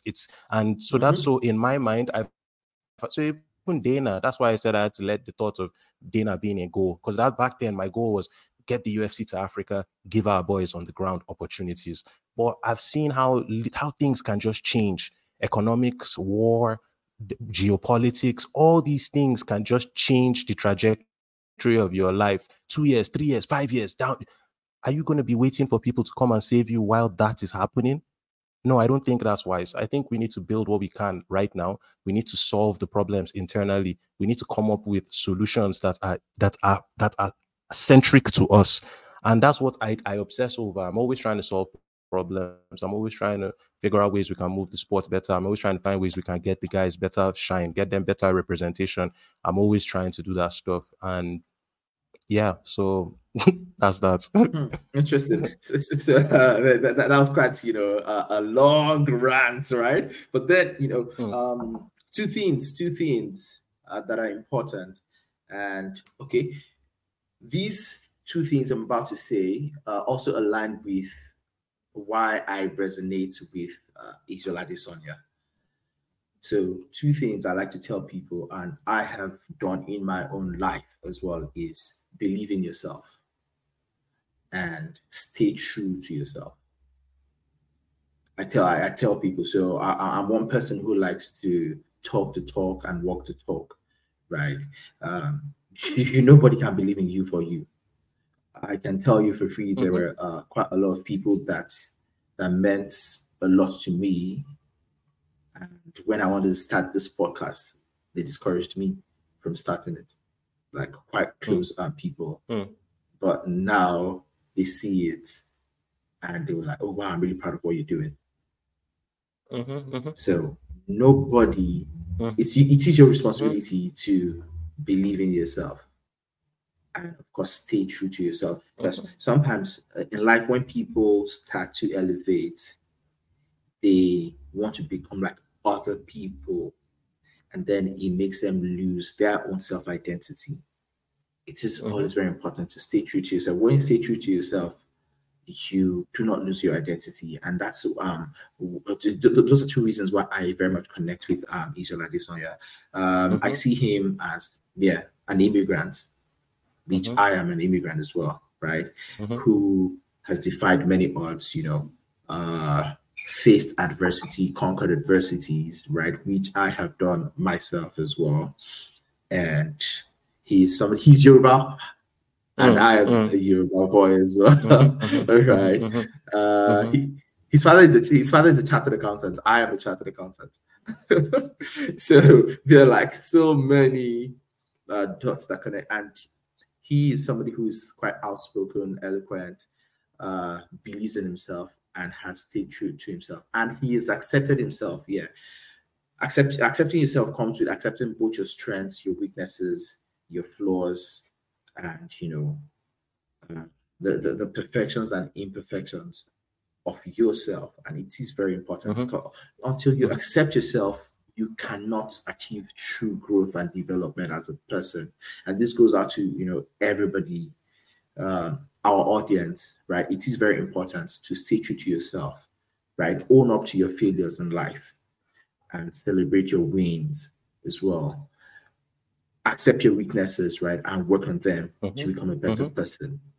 And never let anybody make you believe that you're somebody that you're not. It is very, very important for you to stay true to yourself. Keep believing in yourself. Because people put people in boxes. They make you feel like, oh, young Jollof, you're meant to be this. But then who wrote that script? You're not my God. You're not even my parent or something. And then you're trying to make me believe that this is what I should be. So never believe, what people say you should be. There have been friends, when I wanted to start this podcast, right? They know, I'm a finance guy. I'm in the corporate world. They'd be like, oh, why not just stick to your corporate world thing? Like, it is difficult to become a chartered accountant. You have to write a lot of professional exams. It's highly prestigious. You'd be like, oh, why would a chartered accountant be in front of a mic, right? But then it is my own God-given talent. And I am about the life of impacting people positively. right? Of So course. the idea that a lot of people have when it comes to podcasts is, oh, people to grown up men, being in front of a mic talking a, a load of rubbish, right? Talking about women, talking about crazy stuff in society. No, you can change the narrative. You can be the reason why Of course. a lot of people will not give up on their dreams. You can be the reason why people would be filled with hope towards achieving their dreams. You can be the reason why people get motivated, and that's Of course. why I came up with that concept of Mhm. sharing the stories of ordinary people doing extraordinary things. In our age and time, a lot of people struggle with a lot of mental Mhm. health challenges. They struggle with depression. They struggle with being discouraged. But then when we share our stories, we share our failures, and our successes as well. They see, wow, like you said, this person is just a human being. It's not an idol. Yep. And then you let them Yep. be, you wish them Yep. well. But then you draw hope, Yep. you draw inspiration Yep. from their life stories in order to become a Of better course. person in life. Of And course. that is what it is about. So big shout out to the Style Bender for being a source of hope and inspiration to the young up and coming people, and of course even persons like ourselves, right? You see people like that stay true to themselves and achieving immense success in society, and Yeah. it makes you want to stay true to yourself, because it is important to keep your identity, protect your identity, and protect your energy. Yeah. People want to put you in a Yeah. box, but do Yeah. not be in that box. Right? Be Yeah. yourself and Nope. ensure to achieve, impact, positive impact by being yourself. Right. Mhm. And Mhm. never Mhm. apologize for Mhm. being yourself. Never. Always try to be a Never. better version of yourself. Yeah, Of because course. Of there's also course. a thin line. There's also that thin line between being yourself and being somebody who is resistant to change and correction and improvement. Right? That's not like what we're saying. Like, it is essential to stay No. humble, have that learning attitude, because when you learn, when you're open to learning, when you're hungry to learn, you discover that you the more you know, the more you discover that you don't know. And Mhm. that's one thing Mhm. I have discovered with my friends that are doing a PhD program. I ask them, like, Mhm. Mhm. what's up with your research? How's it going? You've learned a lot, your PhD. And they're like, wow, it is a humbling experience. The more you get Yep. to know in life, the more you get Mhm. to know that you actually do not know anything. Right. So it's Uh, important to also have of that learning course. spirit. Of course. You don't know, but then you are learning and you're helping others, coming along the way to also learn and, be a better person, be open to correction, always try to impact, the society, your community positively. And, you always, that way, you don't need to worry about your legacy. Your legacy take care of itself, because you would have, impacted people And that's my positively. So, that's my goal. Yeah, legacy. That's all. For me, you just hit my. That's what keeps me up at night. That's what wakes me up in the morning. I'm thinking about my death. I'm thinking about what I'm leaving behind. I'm not saying that with any martial artists. You that we kind of develop this really friendly relationship with the uncertainties of life, and one of them is death. Because anytime you step into a cage or a ring, you know that the worst case scenario is that something can go wrong that could heavily impede your life or end it. And when you it's you get desensitized to it over time, and it becomes a thing, a well of knowledge you can pull out from, because you ask yourself, what do I care enough about to do so much, even at the risk of my own life? What really is that thing? And trust me, when you start looking at life through that lens, many things start to fall by the wayside. Unnecessary habits, how you spend your time, who you spend your time with, food you eat, how much water you're drinking, because you're not living for now. You're living for 2 years from now, you're living for 1 year. Why are you training? You're training so that you can enjoy your life, so you can enjoy your life with your children, so you can have a good quality of life. You're not training so that you get followers on Instagram. You're training so that your life can be more meaningful. So when you start looking at life through the view lens of legacy, because I had the benefit of seeing Kamaru Usman, Israel Adesanya, Francis Ngannou, all these guys. I had the benefit of being able to call the better part of the later stage of their career, the most prominent part of their career. I saw the things that they did that worked for them. I saw how you should switch from fighting to analyst. I saw how you should not overstay your welcome as a champion, because your prime as a fighter, it's not like it goes gradually. You go to sleep and you wake up and you're out of your prime. I saw all these things happen, and I'm just like, okay, so what is the end goal?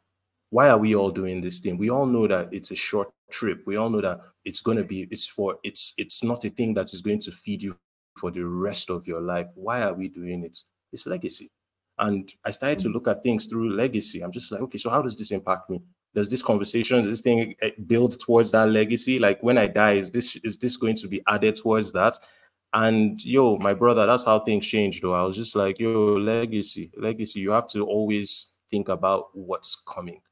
How does this look 5 years from now? If someone heard that this guy said this thing a year ago, how would they look at me? How does it affect my reputation? My reputation and my time, those are my most valuable assets. How does it affect them? Does it grow them? Does it kill them? What does it? If you look at it like that, then money can now take a side seat, and you start to focus on only the things that matter. Trust me, that's how growth comes. That's how we bring stars into this country. You see Israel, you see Kennedy and Zechuku, you see all they will come because it's excellence. It's about character, loyalty at the highest levels. It's not about how much you got paid in your contract. It's about the relationships you can utilize so that your happy ending after fighting, your fantasy ending after fighting is secure. You want smart people, you want forward-thinking people, you want people who are at the cutting edge of the sport. Become that person. It's really that simple. How I look at it, and that's how you create the opportunities down the line. You've actually spoken about being smart, twice in this conversation, right? And I remember Michael Bisping, ex UFC middleweight champion, and of course he's now an analyst commentator. He said something along the lines of, in order to be an elite level fighter, you need to be a smart person. You need to have that, IQ. So for you, do you resonate with that sentiment? And do you think that general IQ actually translates also into fight IQ? I think, okay, so fighting is so beautiful in the sense that you can analyze it from so many different angles. Now, you can have good reactions, but you might have poor spatial awareness. If you have poor spatial awareness and I can get you to the corner of the cage, your reactions don't mean jack anymore. So all of a sudden, your intelligence in one spectrum can be turned over on its head and made into a weakness if I'm able to exploit it. And that's the truest guys, the best guys, they have timing. Timing is a byproduct. You're talking like Conor McGregor, right? Of many different things. But Conor McGregor, sorry to interrupt you. Conor McGregor said timing beats speed and precision beats power. Timing, yeah. I'm listening to you. How true is that? How true is that? Yes. Conor McGregor said timing beats speed and precision beats power. True. It's one beats speed, yes. Precision beats power. It's true. Trust me, it's true. Being able to throw the fastest strike is not half as important as knowing when to throw it. Like, if I know when to throw, no matter how fast you are, what I throw will hurt you more. So timing is now a byproduct of many different things. It's understanding the person's tics. How do they move when they are nervous? How do they move when they are confident? Do they move with their left hand? How do they move with their right hand? And you cannot be able to make all those analysis on the fly without being a brilliant mind. Or even the fighters that can't speak English, that are going 0-3 in the UFC, they still fall within the 0.1% of the best fighters in the world. Like, they're still the best guys in the world. So even if they are losing, they are still losing to the best guys in the world. So the kind of intelligence that you have to operate in that space, because you have another team now of guys that their entire job is to do the same thing your team is doing to their guy. So they are understanding your nervous tics, they're understanding what your tendencies are, which hand you like to use, whether you like to cover yourself on defense when you throw on offense, like all these things. And it's now about who can adapt faster on the fly. There's no way that person is not brilliant. Like, they might not pass your standard IQ test, but the kind of intelligence, especially to do it under pressure with such high stakes, Demola, I think, they deserve the highest. Like, it's a crazy thing. Yeah. It's Again, I tell crazy. people that It's crazy. a lot of people will never in their lifetimes experience the kind of pressure that fighters experience inside that octagon, inside the cage, inside the ring. It's a different level of pressure.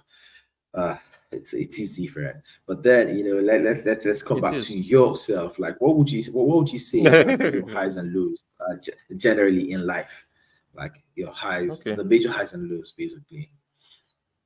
Okay, so I think in 2020 I had a series of bad, just I just had bad outings. I would go train, sparring sessions were going bad. I was getting injured. My right eye got really badly damaged. It was out of alignment for a couple of months, red completely, and it was because my sparring partner went a little too hard in sparring, and I wasn't even being as defensively responsible as I should have been, and he collided with my right eye on an uppercut, and the cage of the door of the cage was left open. So my back collided with the cage door, and I fell backwards out of the cage, fell like on my back on the floor out of it. It was really bad. That is Then my wow. birthday that year, yeah, I had to get 6 stitches in May of that same year because I was invited for a sparring session with some boxers, and boxers just have a reputation of going a little too hard. In Nigeria, it's something that if you ever talk about in like fighter circles, everybody just be like, nah, so they like they do is okay. So I went and I wasn't as experienced as I am now. So we had a sparring session and it went really badly, very badly, very badly. And this was the weekend of my birthday. So I had to get 6 stitches in my lips. I had to get a shit. Like I couldn't eat food properly for like a week or two. And but those experiences led me to a period where I couldn't train actively. I had to use other things to occupy my mind. I had to occupy myself just to get through that time. And that was when a lot of my analysis, my breakdown videos on YouTube, on Instagram, I started learning how to do visual effects. I started learning how to do animation and editing so that the videos have more presentation. I started trying to think about how we could use social media differently. So those were my lows, but I'm just trying to highlight that despite the fact that they were lows, because this is how you have to understand that this is how my brain works. I can't take an L. I just can't. Like I've been handed L's all my all my life. So I really can't take an L anymore. Like if it's an L, I'm just learning something. It's just something I need to just figure out. So I was like, why am I getting injured so much? Am I in line with my purpose? Am I in line with what I'm supposed to be doing? I've fought twice already. I already have fame. I would be going places in Abuja, Lagos, traveling around, and people would be stopping. I had like foreigners, expatriates come meet me. A guy came and met me and told me his wife is my biggest fan. She attended my fight, my first fight, and she's been following my career. I went to Lagos. People just come and meet me on the beach. People come and tell me, yo, I saw you on Super Sports. I know. So I had achieved fame and I discovered I don't want fame. I don't like it. And what am I trying to accomplish? I discovered that fame was getting in the way of that. And I felt that me still fighting, still sparring, still making all that, still pursuing that line was going against what I needed to be doing, which was creating the way for the next generation of athletes. It was no longer about me. I had already fought twice. I had already gotten famous. I had already got, like I told you before, you can't, there's no money, there's no belt, there's no legacy to be gotten from fighting as fighting exists right now. And I identified that up as early as 5 years ago, 4 years ago when I was still fighting. So when I was getting these injuries and I couldn't compete, I now started thinking to myself, okay, with all this experience we've gathered for the past 3 years, uh, how can we flip it around so that we start creating opportunities for guys coming after me so that they have more stuff to fight for, they have better opportunities, they're better taken care of.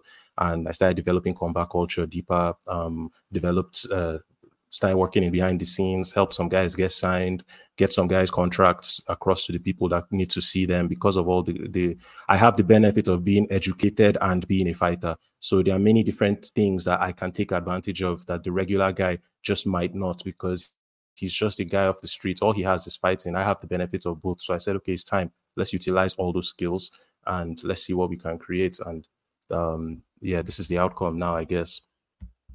Interesting. So how about the highs? What would you say have been the highs so far?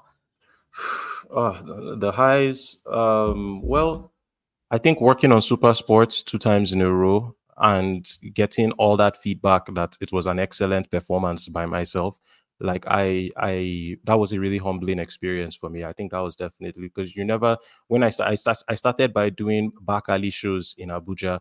I used to do shows in nightclubs. I used to do any show that I could get my hands on just to clean up my analytical skills of the sport and being able to do it on that. Like I just wanted to learn because my current goal is to do analysis on ESPN beside Joe Rogan when the UFC comes to Africa.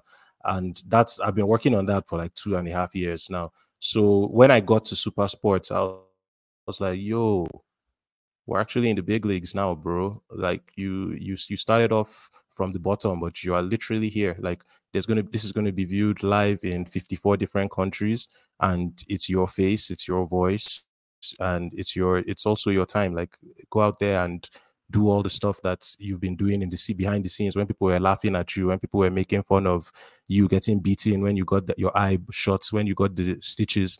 It's time, go show the world what you can do.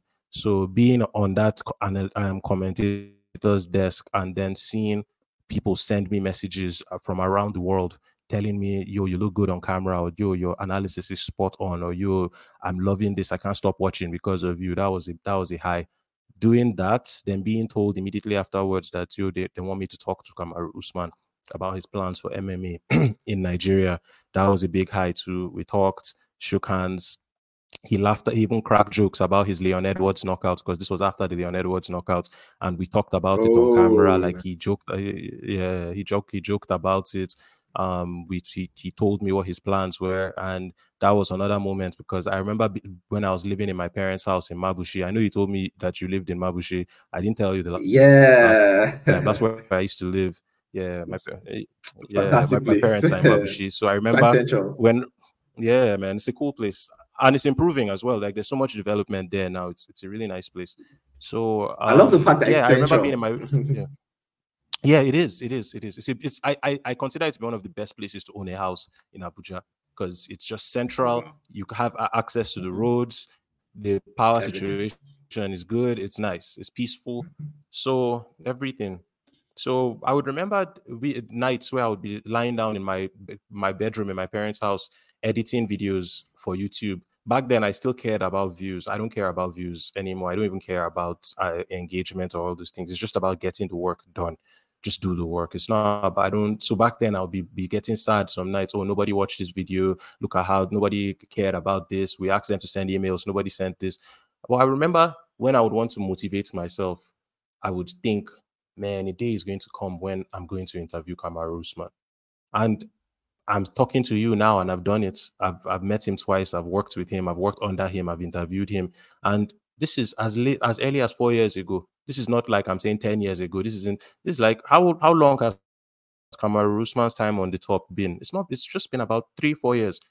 In that period, I said, no, a day is going to come. I'm going to interview him. Keep working, keep working, keep working.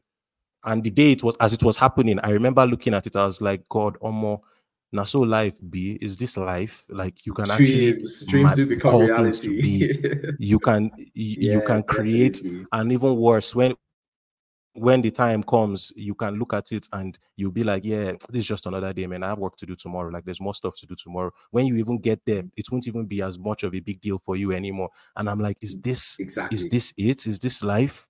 This is life. So you can keep getting this every single day of your life. I'm an addict. I'm Exactly, an my addict. brother. Yeah, I'm an addict. Yeah. Mm, exactly. It's interesting how sometimes you yearn for something, you desire something so much, right? And it does happen to me a lot. Anytime I make like a major achievement, I'm usually not excited. I'm like, okay, Yeah. yeah, What next? What next? because because I manifested it, like I'd seen Yes, it yes, coming. I yes, yes, wanted it to happen. yes, So for yes. me, anytime like there's a major achievement, I don't know. It works differently for different people. For me, I Yeah, just stay reserved. I just keep a low profile. I probably just stay alone and reflect. I don't go celebrating. yeah, I just reflect yeah, for a while. yeah. It takes a while for it to kick in. I understand. Because in my head I'm like, okay, I'm already working on Mm, the next mm, thing. mm. Yeah, so I can very Mm-hmm, much mm-hmm. relate with that. It's interesting. Mm-hmm. It's the journey called life, Yeah, right? But then it I see is. like you It have like is. a lot of proud moments, and of course, I do. I for I one, I'm do. proud of you. And if I'm not proud, if I wasn't Yeah. proud of you, Thank you you. wouldn't be on Thank the you. Kick This podcast. Thank you, man. Thank you. You're welcome, my brother. So, how would you Thank you. say you achieve work-life balance? Like, how would you Whoa. say you Ah, achieve that's a work-life crazy one. balance, right? Oh.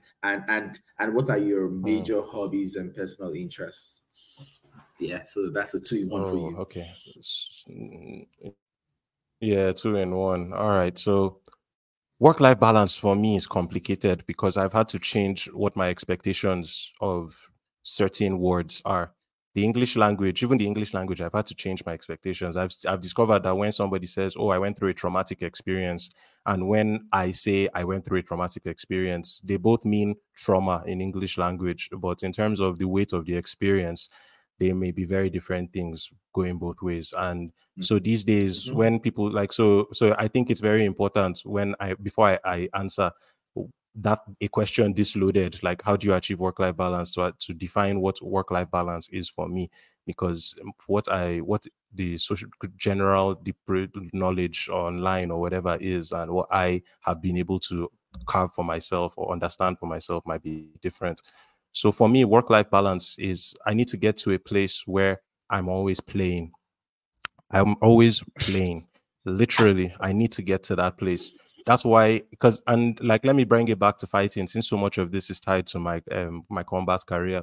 When because I discovered that I didn't care about the pain, I didn't care about the soreness, I didn't care about the injuries, because I was playing, I was having fun, I was loving what I was doing. So you don't even, if your left leg is paining you, you just learn how to do it with your right. And so for me now, it's become a philosophy in life. I believe that why I'm here is to discover my potential I had when I was a baby, when I was a child, and I had all that boundless curiosity, all that boundless potential inside of me before life actually started to chisel me down and break me down. I'm in a place now where and what are kids always doing? Kids are always playing. Is they're either eating, eating, sleeping, or they're playing. They always want to play. And so now work life for me is a thing of, okay, somebody else might say you've been on a podcast for 1 hour 45 minutes, but I'm like, yo man, we were just catching up on MMA stuff. I was just telling him about my stories. I'm having fun. It's not work anymore. If you ask me, how did you do the podcast and all that stuff you do? You post every day, and you still train every day. How do you do it? I don't train. I play every single day. The play I play can just be called training, but I'm literally playing. I'm playing, doing solving problems with my mind. I'm doing memory exercises. I'm balancing on one leg. I'm running distances. I'm seeing how my heart holds up. I'm playing. I'm not training. If you ask me how the podcast, so for me, work-life balance is a thing of, okay, how much play can we fit into one day? Then how much of that play can be productive? Like how much of that play, because Nigeria has shown me the value of time. I don't have the luxury of going to the club. I don't have the luxury of womanizing, because time is so valuable. It is literally, I don't have money. Even the money to say, let me go and do those things, I don't have it. Everything I have is literally going into this one thing that gives me joy while I'm here. So if you ask me, how do I achieve work-life balance? It's play. My play has become the things that give me fitness, that give me health, that give me wealth, that give me wisdom, most importantly. But I'm always playing. Even right now, as I'm talking to you, I'm storing things in my head, and I'm like, okay, how long can we hold this thing so we don't forget it? Then just when the point is about to leave my head, I bring it back. That's play. That's a jab. That's timing in fighting. That's play. So for me, it's work-life balance. So I wake up 4 a.m. every day. People that know me know this. And it's so I can train. From training, I'm doing my morning routine, drinking my smoothie, I'm studying, I'm reading the news, I'm doing everything I need to do before work starts by 7. That's the most fun part of my day. When the sun is low, there's no sound, I can edit the podcast, I can record do my writing, I can do my reading, I can read my books. 7, I'm on my way to the office because my colleagues will get in around 9. So I have a 2-hour window where I can now focus on professional developments, because this is what I mean. Time, it's like I've seen that it's not enough to just be a top level MMA commentator, analyst, fighter in Nigeria. No, it's not enough to be a software developer. No, and it's not fair, but yeah, it's life. These are the cards we've been given in this country. And since I've learned that it's no longer about money, it's about time. It's like how well can we utilize this? So from work, I train in the morning, go to work, do my studies at work, come back from the office around 4 p.m. I train in the evening, do whatever else I need to do, edit, do my whatever. If I'm really in a good mood, I might drive to the park, run around the park, do my 10-kilometer run. I try to do that twice a week. I do my mobility work before sleep, do my flexibility, everything, breath work, everything. I try to make sure every day I do all those things. Why? Because I'm playing. If you ever want to see me in a place where I'm anxious, where I'm not too great, where I'm not as calm and composed as I am, now everybody compliments me on my composure, and I give God the glory for that. I've always had it. But if you want to see me anxious, I'm the worst when I'm anxious. And it always happens on the days that I rest when I'm supposed to have trained. Because for me, the anxiety, my way of pushing the anxiety out of my body, of pushing the stress out of my body, is by making myself stronger. So if I don't train, you'll see me very anxious. You'll see me complaining. You'll see me worrying about the future. You'll see me saying I don't want to work. I'm too tired. I'm this, I'm that. But if I'm doing what I'm supposed to, so basically that's how do you achieve work-life balance? I don't want to beat it too much. Play. Just turn it into play. Interesting. So like your hobbies, right? What would you say those are? Oh, I love learning, man. I love learning. I love reading. I love learning. I love watching people teach. I love seeing masters at their craft, in any craft, be it cooking, be it fighting, be it paragliding, snowboarding. I just love seeing, because I've seen that mastery is a transferable skill, and all masters know this, and the student gets stuck in trying to be the student. But the master is a true master, understands that his job is just to create more masters like him, and you get to mastery through efficiency. But it's just, I love learning. I love seeing masters at work. I love reading books. I love understanding history. I love understanding the psychology of people. I like talking vulnerably with people so that they know it's not about being an inspiration or anything. It's just like everybody. I just need everybody to know. I've discovered most of us don't realize that everybody is a human being just like you. Like as grandiose as all these stories I've told you have been, every human being on this planet is going through it in their own way. It's just that we don't talk, we don't share, we have all these books, all these boxes that we fit very neatly into. And I just like to talk to people. I like people to know that you can have a beer in the evening with your friends, have a good time, and still go run 20 kilometers in the morning and be great by the afternoon, and have an amazing day and have an amazing life. Like, you can, because something I need to highlight for you is, so one of the reasons I'm saying I like learning is because Nigeria has shaped me so much, in terms of the fact that all of us in this country are always problem solving. You're always solving a problem. You're always solving the electricity. You're always solving your power. You're always solving water. You're always. So one of the things that I've seen is that if you can just focus on being that guy, if you can just be at least just be that stability in the life of one or two people in your life, like great things can happen. So learning has been a way for me to cover many of those gaps. I mean, like I read sociology papers, I read psychology papers, like I read. I just because the environment has put it in my head that I'm on a clock, like I'm on a really tight clock. I need to find a way to have fun the way I used to go to the club every day when I was in uni.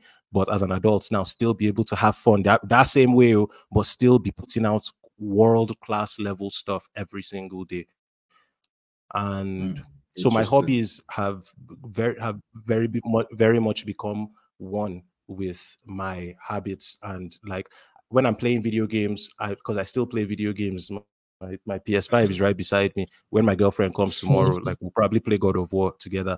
But like when I'm playing video games now, I'm trying to understand the storytelling. I'm trying to understand narratives, what the animators did, because remember I told you I want to make a video game at some point. So for me, the incentive to keep doing this thing I love is that I get to learn. I'm seeing how the greatest minds in the world apply art, apply music, apply rhythm, pacing, storytelling to video games. I'm learning and I'm having fun. I'm doing what? I'm playing. It's my philosophy. And so when I'm done, that knowledge translates into my Nigerian nerd YouTube channel. I try to distill that to teach other Nigerians that, okay, look at what people are doing, or look at how they break this, look at how they take inspiration from modern religion and apply it to this fantasy world that they are building. And the videos don't get a lot of views, but if 500 people view you breaking down is really simple topic that can make their lives better. Me, even just 10 people viewing a YouTube video is a win for me. Even just 5, I can barely fit 10 people into my living room on a good day. So just 10 people, 500 people, and that's what I mean when I say the views don't really. I've had to change my own meaning of what these things are. So yeah, all my hobbies bleed into what I do. Like fighting bleeds into combat culture, gaming, all that other stuff, training, reading, studying leads into Nigerian nerd, and all those things are building into a future that God willing, I'll manifest for myself and those around me when the time comes. Interesting. So what skill or competence would you say you have, right? And you're proud of, but people do not know about? Oh man. Critical thinking and analysis. I think I'll give myself props there. It's a thing I've been tested on several occasions, and so far I haven't been found wanting to the glory of God. Like I keep trying to improve in that regard. Empathy, being able to relate with people. I've been able to talk to fighters from the Democratic Republic of Congo. I've spoken with fighters from the Niger Republic. I've spoken with fighters that can speak English, fighters that speak exclusively French. I need to get a translator in. And I've been able to make all of them laugh. I've been able to make all of them smile. I've been able to make all of them tell me their stories. And it's because I'm a real guy myself. I don't hold back my punches with people. Like I come at you straight. If you give me 100%, you always receive 100% from me. So generally what I've discovered is people give me 110 back when they see that honesty is there. So empathy, being able to feel what people are feeling, being able to let them know that you are listening to them, that you're not just hearing them. And that has helped me become a better person, just as a whole, better friend. So I'm usually the guy people lean on when they need something, when they need advice, when they need support, when everything is falling to hell. I'm usually the guy that they call to come and turn out the fires. And I've learned to embrace that. I love pressure. Pressure makes me happy. Like it it gets me excited when they say 55 different people, 55 countries are going to tune in, or 10,000 people are listening to you speak right now, and you can't make a mistake while you're speaking. I love it. It makes me happy. It gives me excitement. It's a way to give glory to God as well. That's the most important thing, because I always let people know that as much as it sounds like I'm disciplined and I'm this and I'm that, is God. Like last, now God. Like I could have died on so many different occasions before getting to this point that I just have to give God glory. So yeah, man, it's another thing I try to do, which is now the hardest thing. Let me tell you, the hardest thing. Don't take any of it too seriously. Don't take any of it too seriously. Don't take the wins seriously. Don't take the L's seriously. Don't take the mistakes seriously. Don't take yesterday seriously. Don't take tomorrow seriously. The thing I'm taking seriously is right now. This conversation, after I'm done with this conversation, what am I doing next? And don't take any of it seriously. If people laughed at you, I looked at my old boxing videos, like hitting the bag this morning. I couldn't even watch more than 2 seconds of it. I was like, whoa.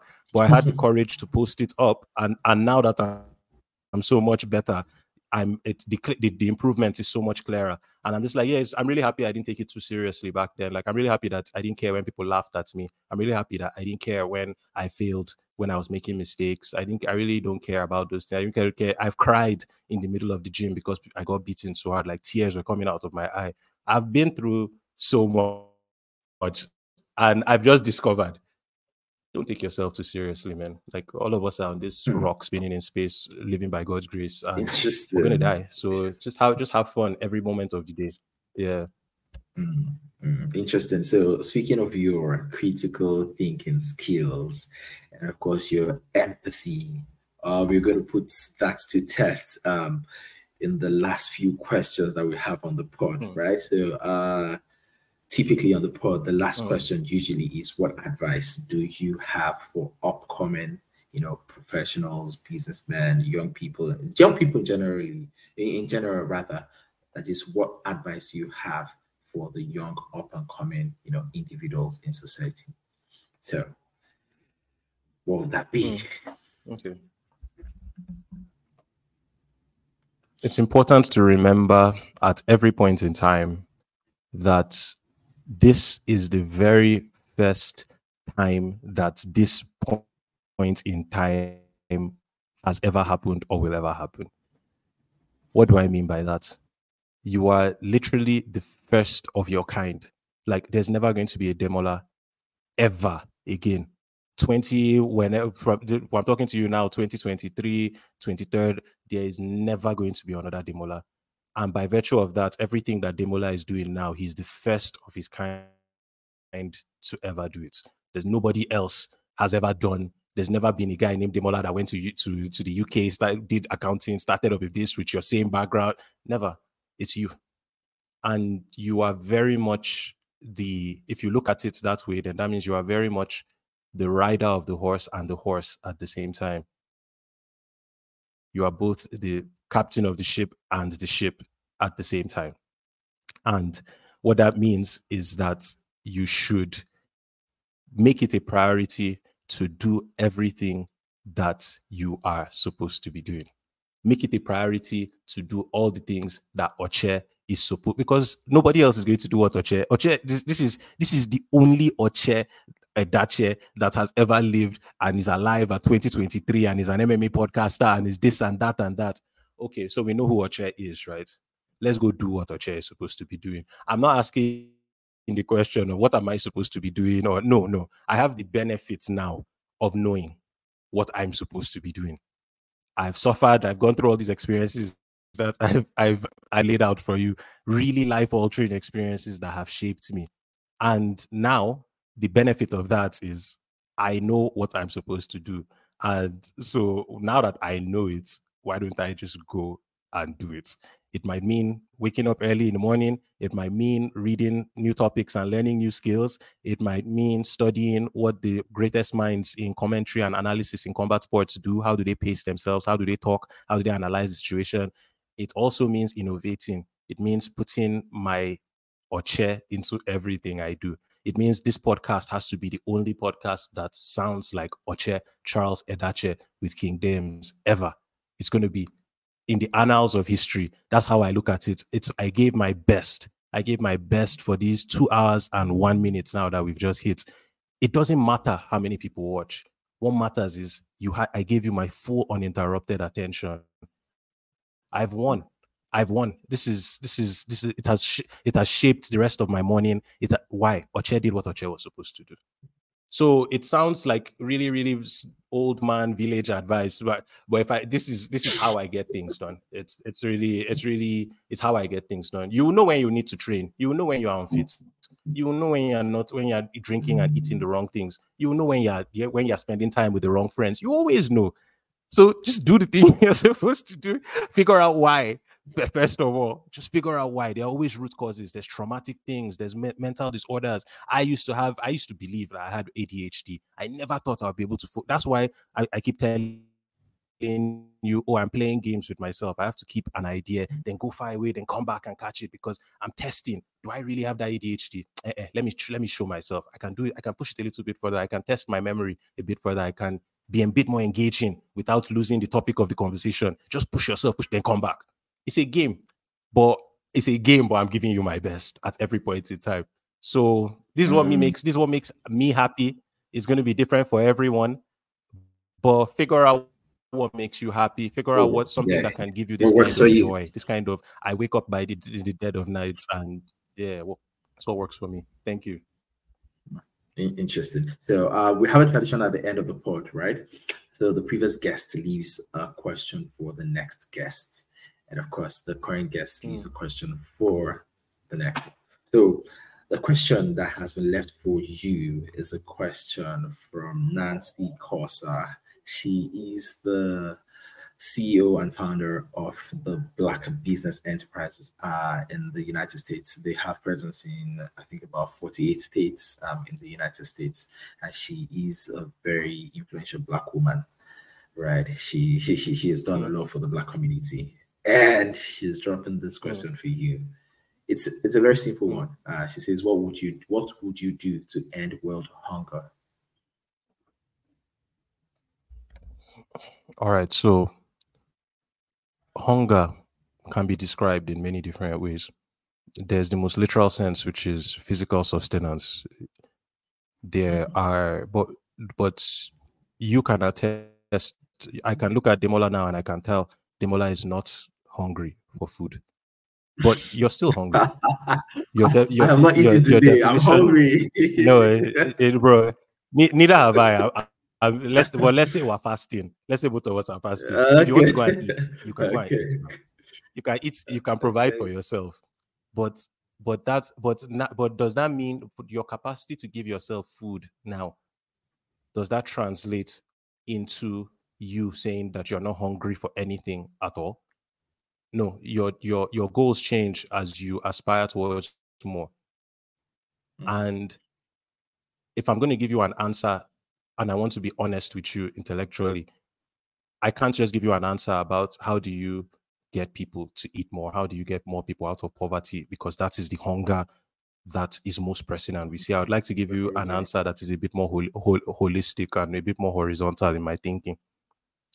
I look at people every day, and as somebody who discovered that it's possible to achieve your potential with the most limited resources, without anybody believing in you, without any support from your society or your environment, I've seen that it's really possible to reach your potential with nothing at all.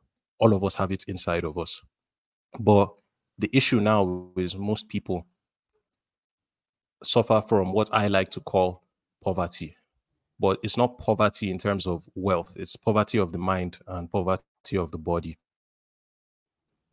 Poverty of the body translates into your health and your wellness. Most of us are unhealthy. Most of us eat the wrong things. Most of us are inflamed. Most of us have poor range of motion in our hips, in our spine. Most of us aren't flexible anymore. Most of us wake up with all sorts of pains in our necks, in our bodies. Most of us are not healthy. Now, our translation for what freedom from this kind of unhealthiness means comes from money. We think about if I'm rich enough, I can afford the best healthcare. If I have enough money, I can fly my family outside of Nigeria. They'll have a better life, first class. It'll be first class citizens in a first world country. All of that. But I'll give you an example that recently turned that philosophy on its head, and it's recently GlaxoSmithKline and a few of the pharmaceutical industries that produce in Nigeria left in 2023. The cost of medical care in Nigeria now is, in my opinion, it's irresponsible of you to expect that you can get healthcare to solve your problems because it's so expensive. I have a friend, Alan. Alan had kidney replacement surgery done 3 years ago, so he's always on medication to keep his immune system in check so that his body can keep taking to the new kidney that he's taking. Alan used to spend about 90K or something a month for his medication before. After GSK and these companies left, overnight he spends about 250,000 naira now every month. We're talking like a 300% increase overnight. Your earning power did not increase. The cost of your currency, the value of your currency is dropping. But that's his new normal. Nobody is going to apologize. Nobody is going to compensate him. There's not. That's his new normal, and that is Nigeria. So for me now, it's a thing of you need people to be free. You need people. And when I say free, I mean poverty of the body now is taking control of your health. It's taking control of what you eat, when you sleep, when you wake up, when you train, how much you eat, everything, how you breathe air. Are you breathing through your nose? Are you breathing through your mouth? Okay, stop breathing through your mouth if you breathe through your mouth so that your brain can get more oxygen, your immune system gets to strengthen more. Okay, what do you drink? You drink sugar? Okay, we can't have sugar anymore. That ruins your immune system. That causes you inflammation. That's why you have all this swelling, all this pain. We need to get to a point where people start to look at their health as something that they have complete and utter control over. Now, somebody will look at me and say, "Who's this guy? Bald head, just sitting down here in his house in Abuja, giving all this advice for something that he doesn't know." And I'll just say, just stay with me. I'm asthmatic. I used to be asthmatic all my life. Secondary school was a living hell for me because I used to, once it's Hamatan, like it's Hamatan right now, asthma would kill me for the 3 months that I were in school. Misery, just health and breathing issues, lung issues. They used to tell me, take your Ventolin inhaler, take steroidal inhaler, take this, take that. And I used to take those things and they would provide you temporary relief. But when I started to understand my body, not the human body now, not medicine, not what medicine, my body, my own cycles, my own macros. How do I operate? How do I operate efficiently? I started to understand it. I started to see that, oh, there were inefficiencies in the way I breathe. I used to prioritize my left side, my right side over my left side. Oh, there's this, there's that. I have posture issues. I have Demola, step by step over the past 4 years, all those issues have been solved. Not by virtue of seeing a chiropractor, not by saying I am the most healthy I've ever been in my life. I don't have asthma. I run 10 kilometers in Hamatan. An asthma patient will tell you running Hamatan is death. It's akin to suicide. I do it now twice a week, effortless. I just need to focus on how I'm breathing. I have freedom in the sense that I have not caught malaria in getting to 4 years now. I don't wake up with body pains. I train every single day and I don't get sore. I don't lose my consistency for anything because there's a freedom that my body has now afforded me. I'm supple, I'm malleable, I'm able to adapt to my environment. When there's no light, boom. If I don't need to go to the gym anymore, I set up a gym at home, as I told you before. I have freedom. I can truly speak to the fact that you can be free of your body despite your limitations. Mosquito, they bite me. When I come out, mosquito, they bite me. It's not a thing of, you they spray your house, mosquito, no, they mosquito, they bite me.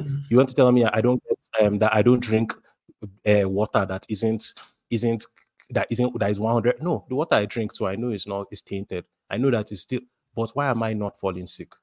Why am I healthy? I understand my body.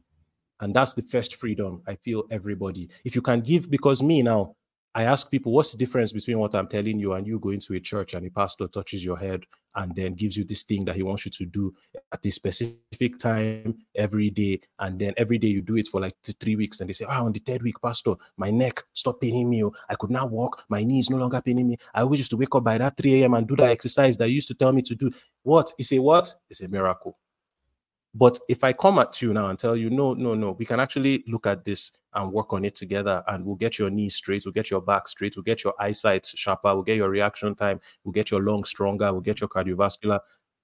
You will tell me, no, I'm coming with all this mumbo jumbo, all these things. It's not. But if somebody else with a religious backing of an institution does it, it's so basically freedom of the body, then freedom of the mind. This is what I want to round up on. The only way you can get people to no longer be poor, is to let them understand that there is an entire universe of potential laying dormant inside of them. And your job as a friend, as a brother, as a Nigerian, as an African, should be to educate them on the power that they have inside of their mind. If they can utilize the tools at their disposal, if they can teach themselves key skills that they are passionate about, the way I taught myself and I went to seek out teachers in combat because I was passionate about combat, and it has given me a layer of freedom that most people may never experience. that's the same way anybody can achieve it. It's literally just about taking advantage of what is inside of you. So you need to educate people on how to educate themselves. I'm not saying educate people on being programmers. I'm not, no, people need to learn how to learn. Like, you need to be able to look at life as a series of transferable skills. Okay, I have all these good interpersonal skills as a podcaster. How can I translate that as a salesperson? How can I translate that as a anything? It's just transferable skills. But you can only achieve that level of freedom if your mind is open, if you're able to take on new ideas, if you are not poor mentally. So a question that I will, since I know I'm going to send my own, because I have my own ideas for a lot of these things. It's Yes. why I What teach question are so you much. leaving for the next And person? the question I'm leaving is, if you were to free people of mental poverty, if you were to free people, me, I've told you, the poverty of the body, you can figure that, you can learn, you can build that. That is something that any human being can do. But the one of the mind is tricky, because you need other people. Hmm. Even the one of the body, you still need other people. I'm speaking from a place of experience now, so I can say, oh, I do it myself, so I can do it. But before I got here, I had a slew, like, series of coaches, from Mayo Icebox Okunu to Marcos Cortez to Shegs Ogunoiki to Chidi B-Boy the Mill and Wanko. All these people Shout out to coached me, Shex. and I shout outs to all these guys. Shout outs to Sheg, shout outs to Taurus Martial Arts. And what I have my own thing now that is now uniquely mine, and I've infused it into it, and it's now giving me dividends. So my question to the next guest is, how would you free people from the poverty that they experience in their minds? That's it. Hmm. How do you free people from the poverty of the mind, right? That will be the Yes. question for the next guest. And they've got their work cut out for them. Wow. Of course, with that, we come Mm-hmm. to the end of the pod today. It's been a really long and interactive session, right? And it's been very insightful, very inspirational, at some point emotional as well. But really, Yeah, I yeah, am yeah. always very, very big on gratitude, right? I have a very big attitude of gratitude. And with that, I would like to say a very, very, very big thank you, Young Jollof, for your time. I was telling somebody yesterday, the unit of measurement of life is time. And when somebody wastes your time, they waste your life, right? Yes, So thank you very much for yes, sharing your yes, life with us on the Kingdoms podcast, right? And the yeah, sharing of yeah. your life is actually going to be very inspirational to people who are going to listen to this. Uh, Yeah. Thank you very much. I wish you the very best in all of your future endeavors. God bless you, my Thank brother. you. Thank Keep you, killing my it. brother. Thank you, man. Thank you. Thank you. Okay, I'll give you an opportunity. Do you want to give anybody a shout out before we hit end of Oh, recording? shout out to my girlfriend, Christina Lewis Faltas. Kai, like, without my babe, damn, like, this would be so much harder. But she's a consistent, constant force of reassurance and inspiration and support. And Omo, I cannot wait to see her tomorrow, man. So yeah, shout outs to my babe, shout outs to my family, because my family too. I've had the pleasure of being looked at as the neighborhood fool, like the guy that is just doing the thing that people are like, why the hell are you doing this? You're getting hurt, you're getting beaten. But one of the things that made that period good for me was my family. Even when they didn't understand, even when my parents were worried, even when my sisters didn't want me to do it, they would always look me in the eye and ask me, do you want to do this? And are you okay? And I would say yes. And they would always say, in that case, you have my blessing. My older brother covered my fight. Both my brothers were at my second fight. They both covered my, one of them was was with the camera. My other brother walked me out. He was even the person that got the picture of me when I won. So shout outs to my girlfriend, shout outs to my family, and then shout outs to my friends. They're not very many anymore, but the few that have stuck around. Kene, my brother, man, Kayo, uh, Alan, my coaches. I can't stop, man. Like, cause it takes a village. to raise a child, and I'm definitely still a child as I'm playing along with all this. So yeah, thanks, shout outs to all those guys, and thank you for giving me the opportunity. Okay, thank you very much once again. God bless you. Peace. Bye.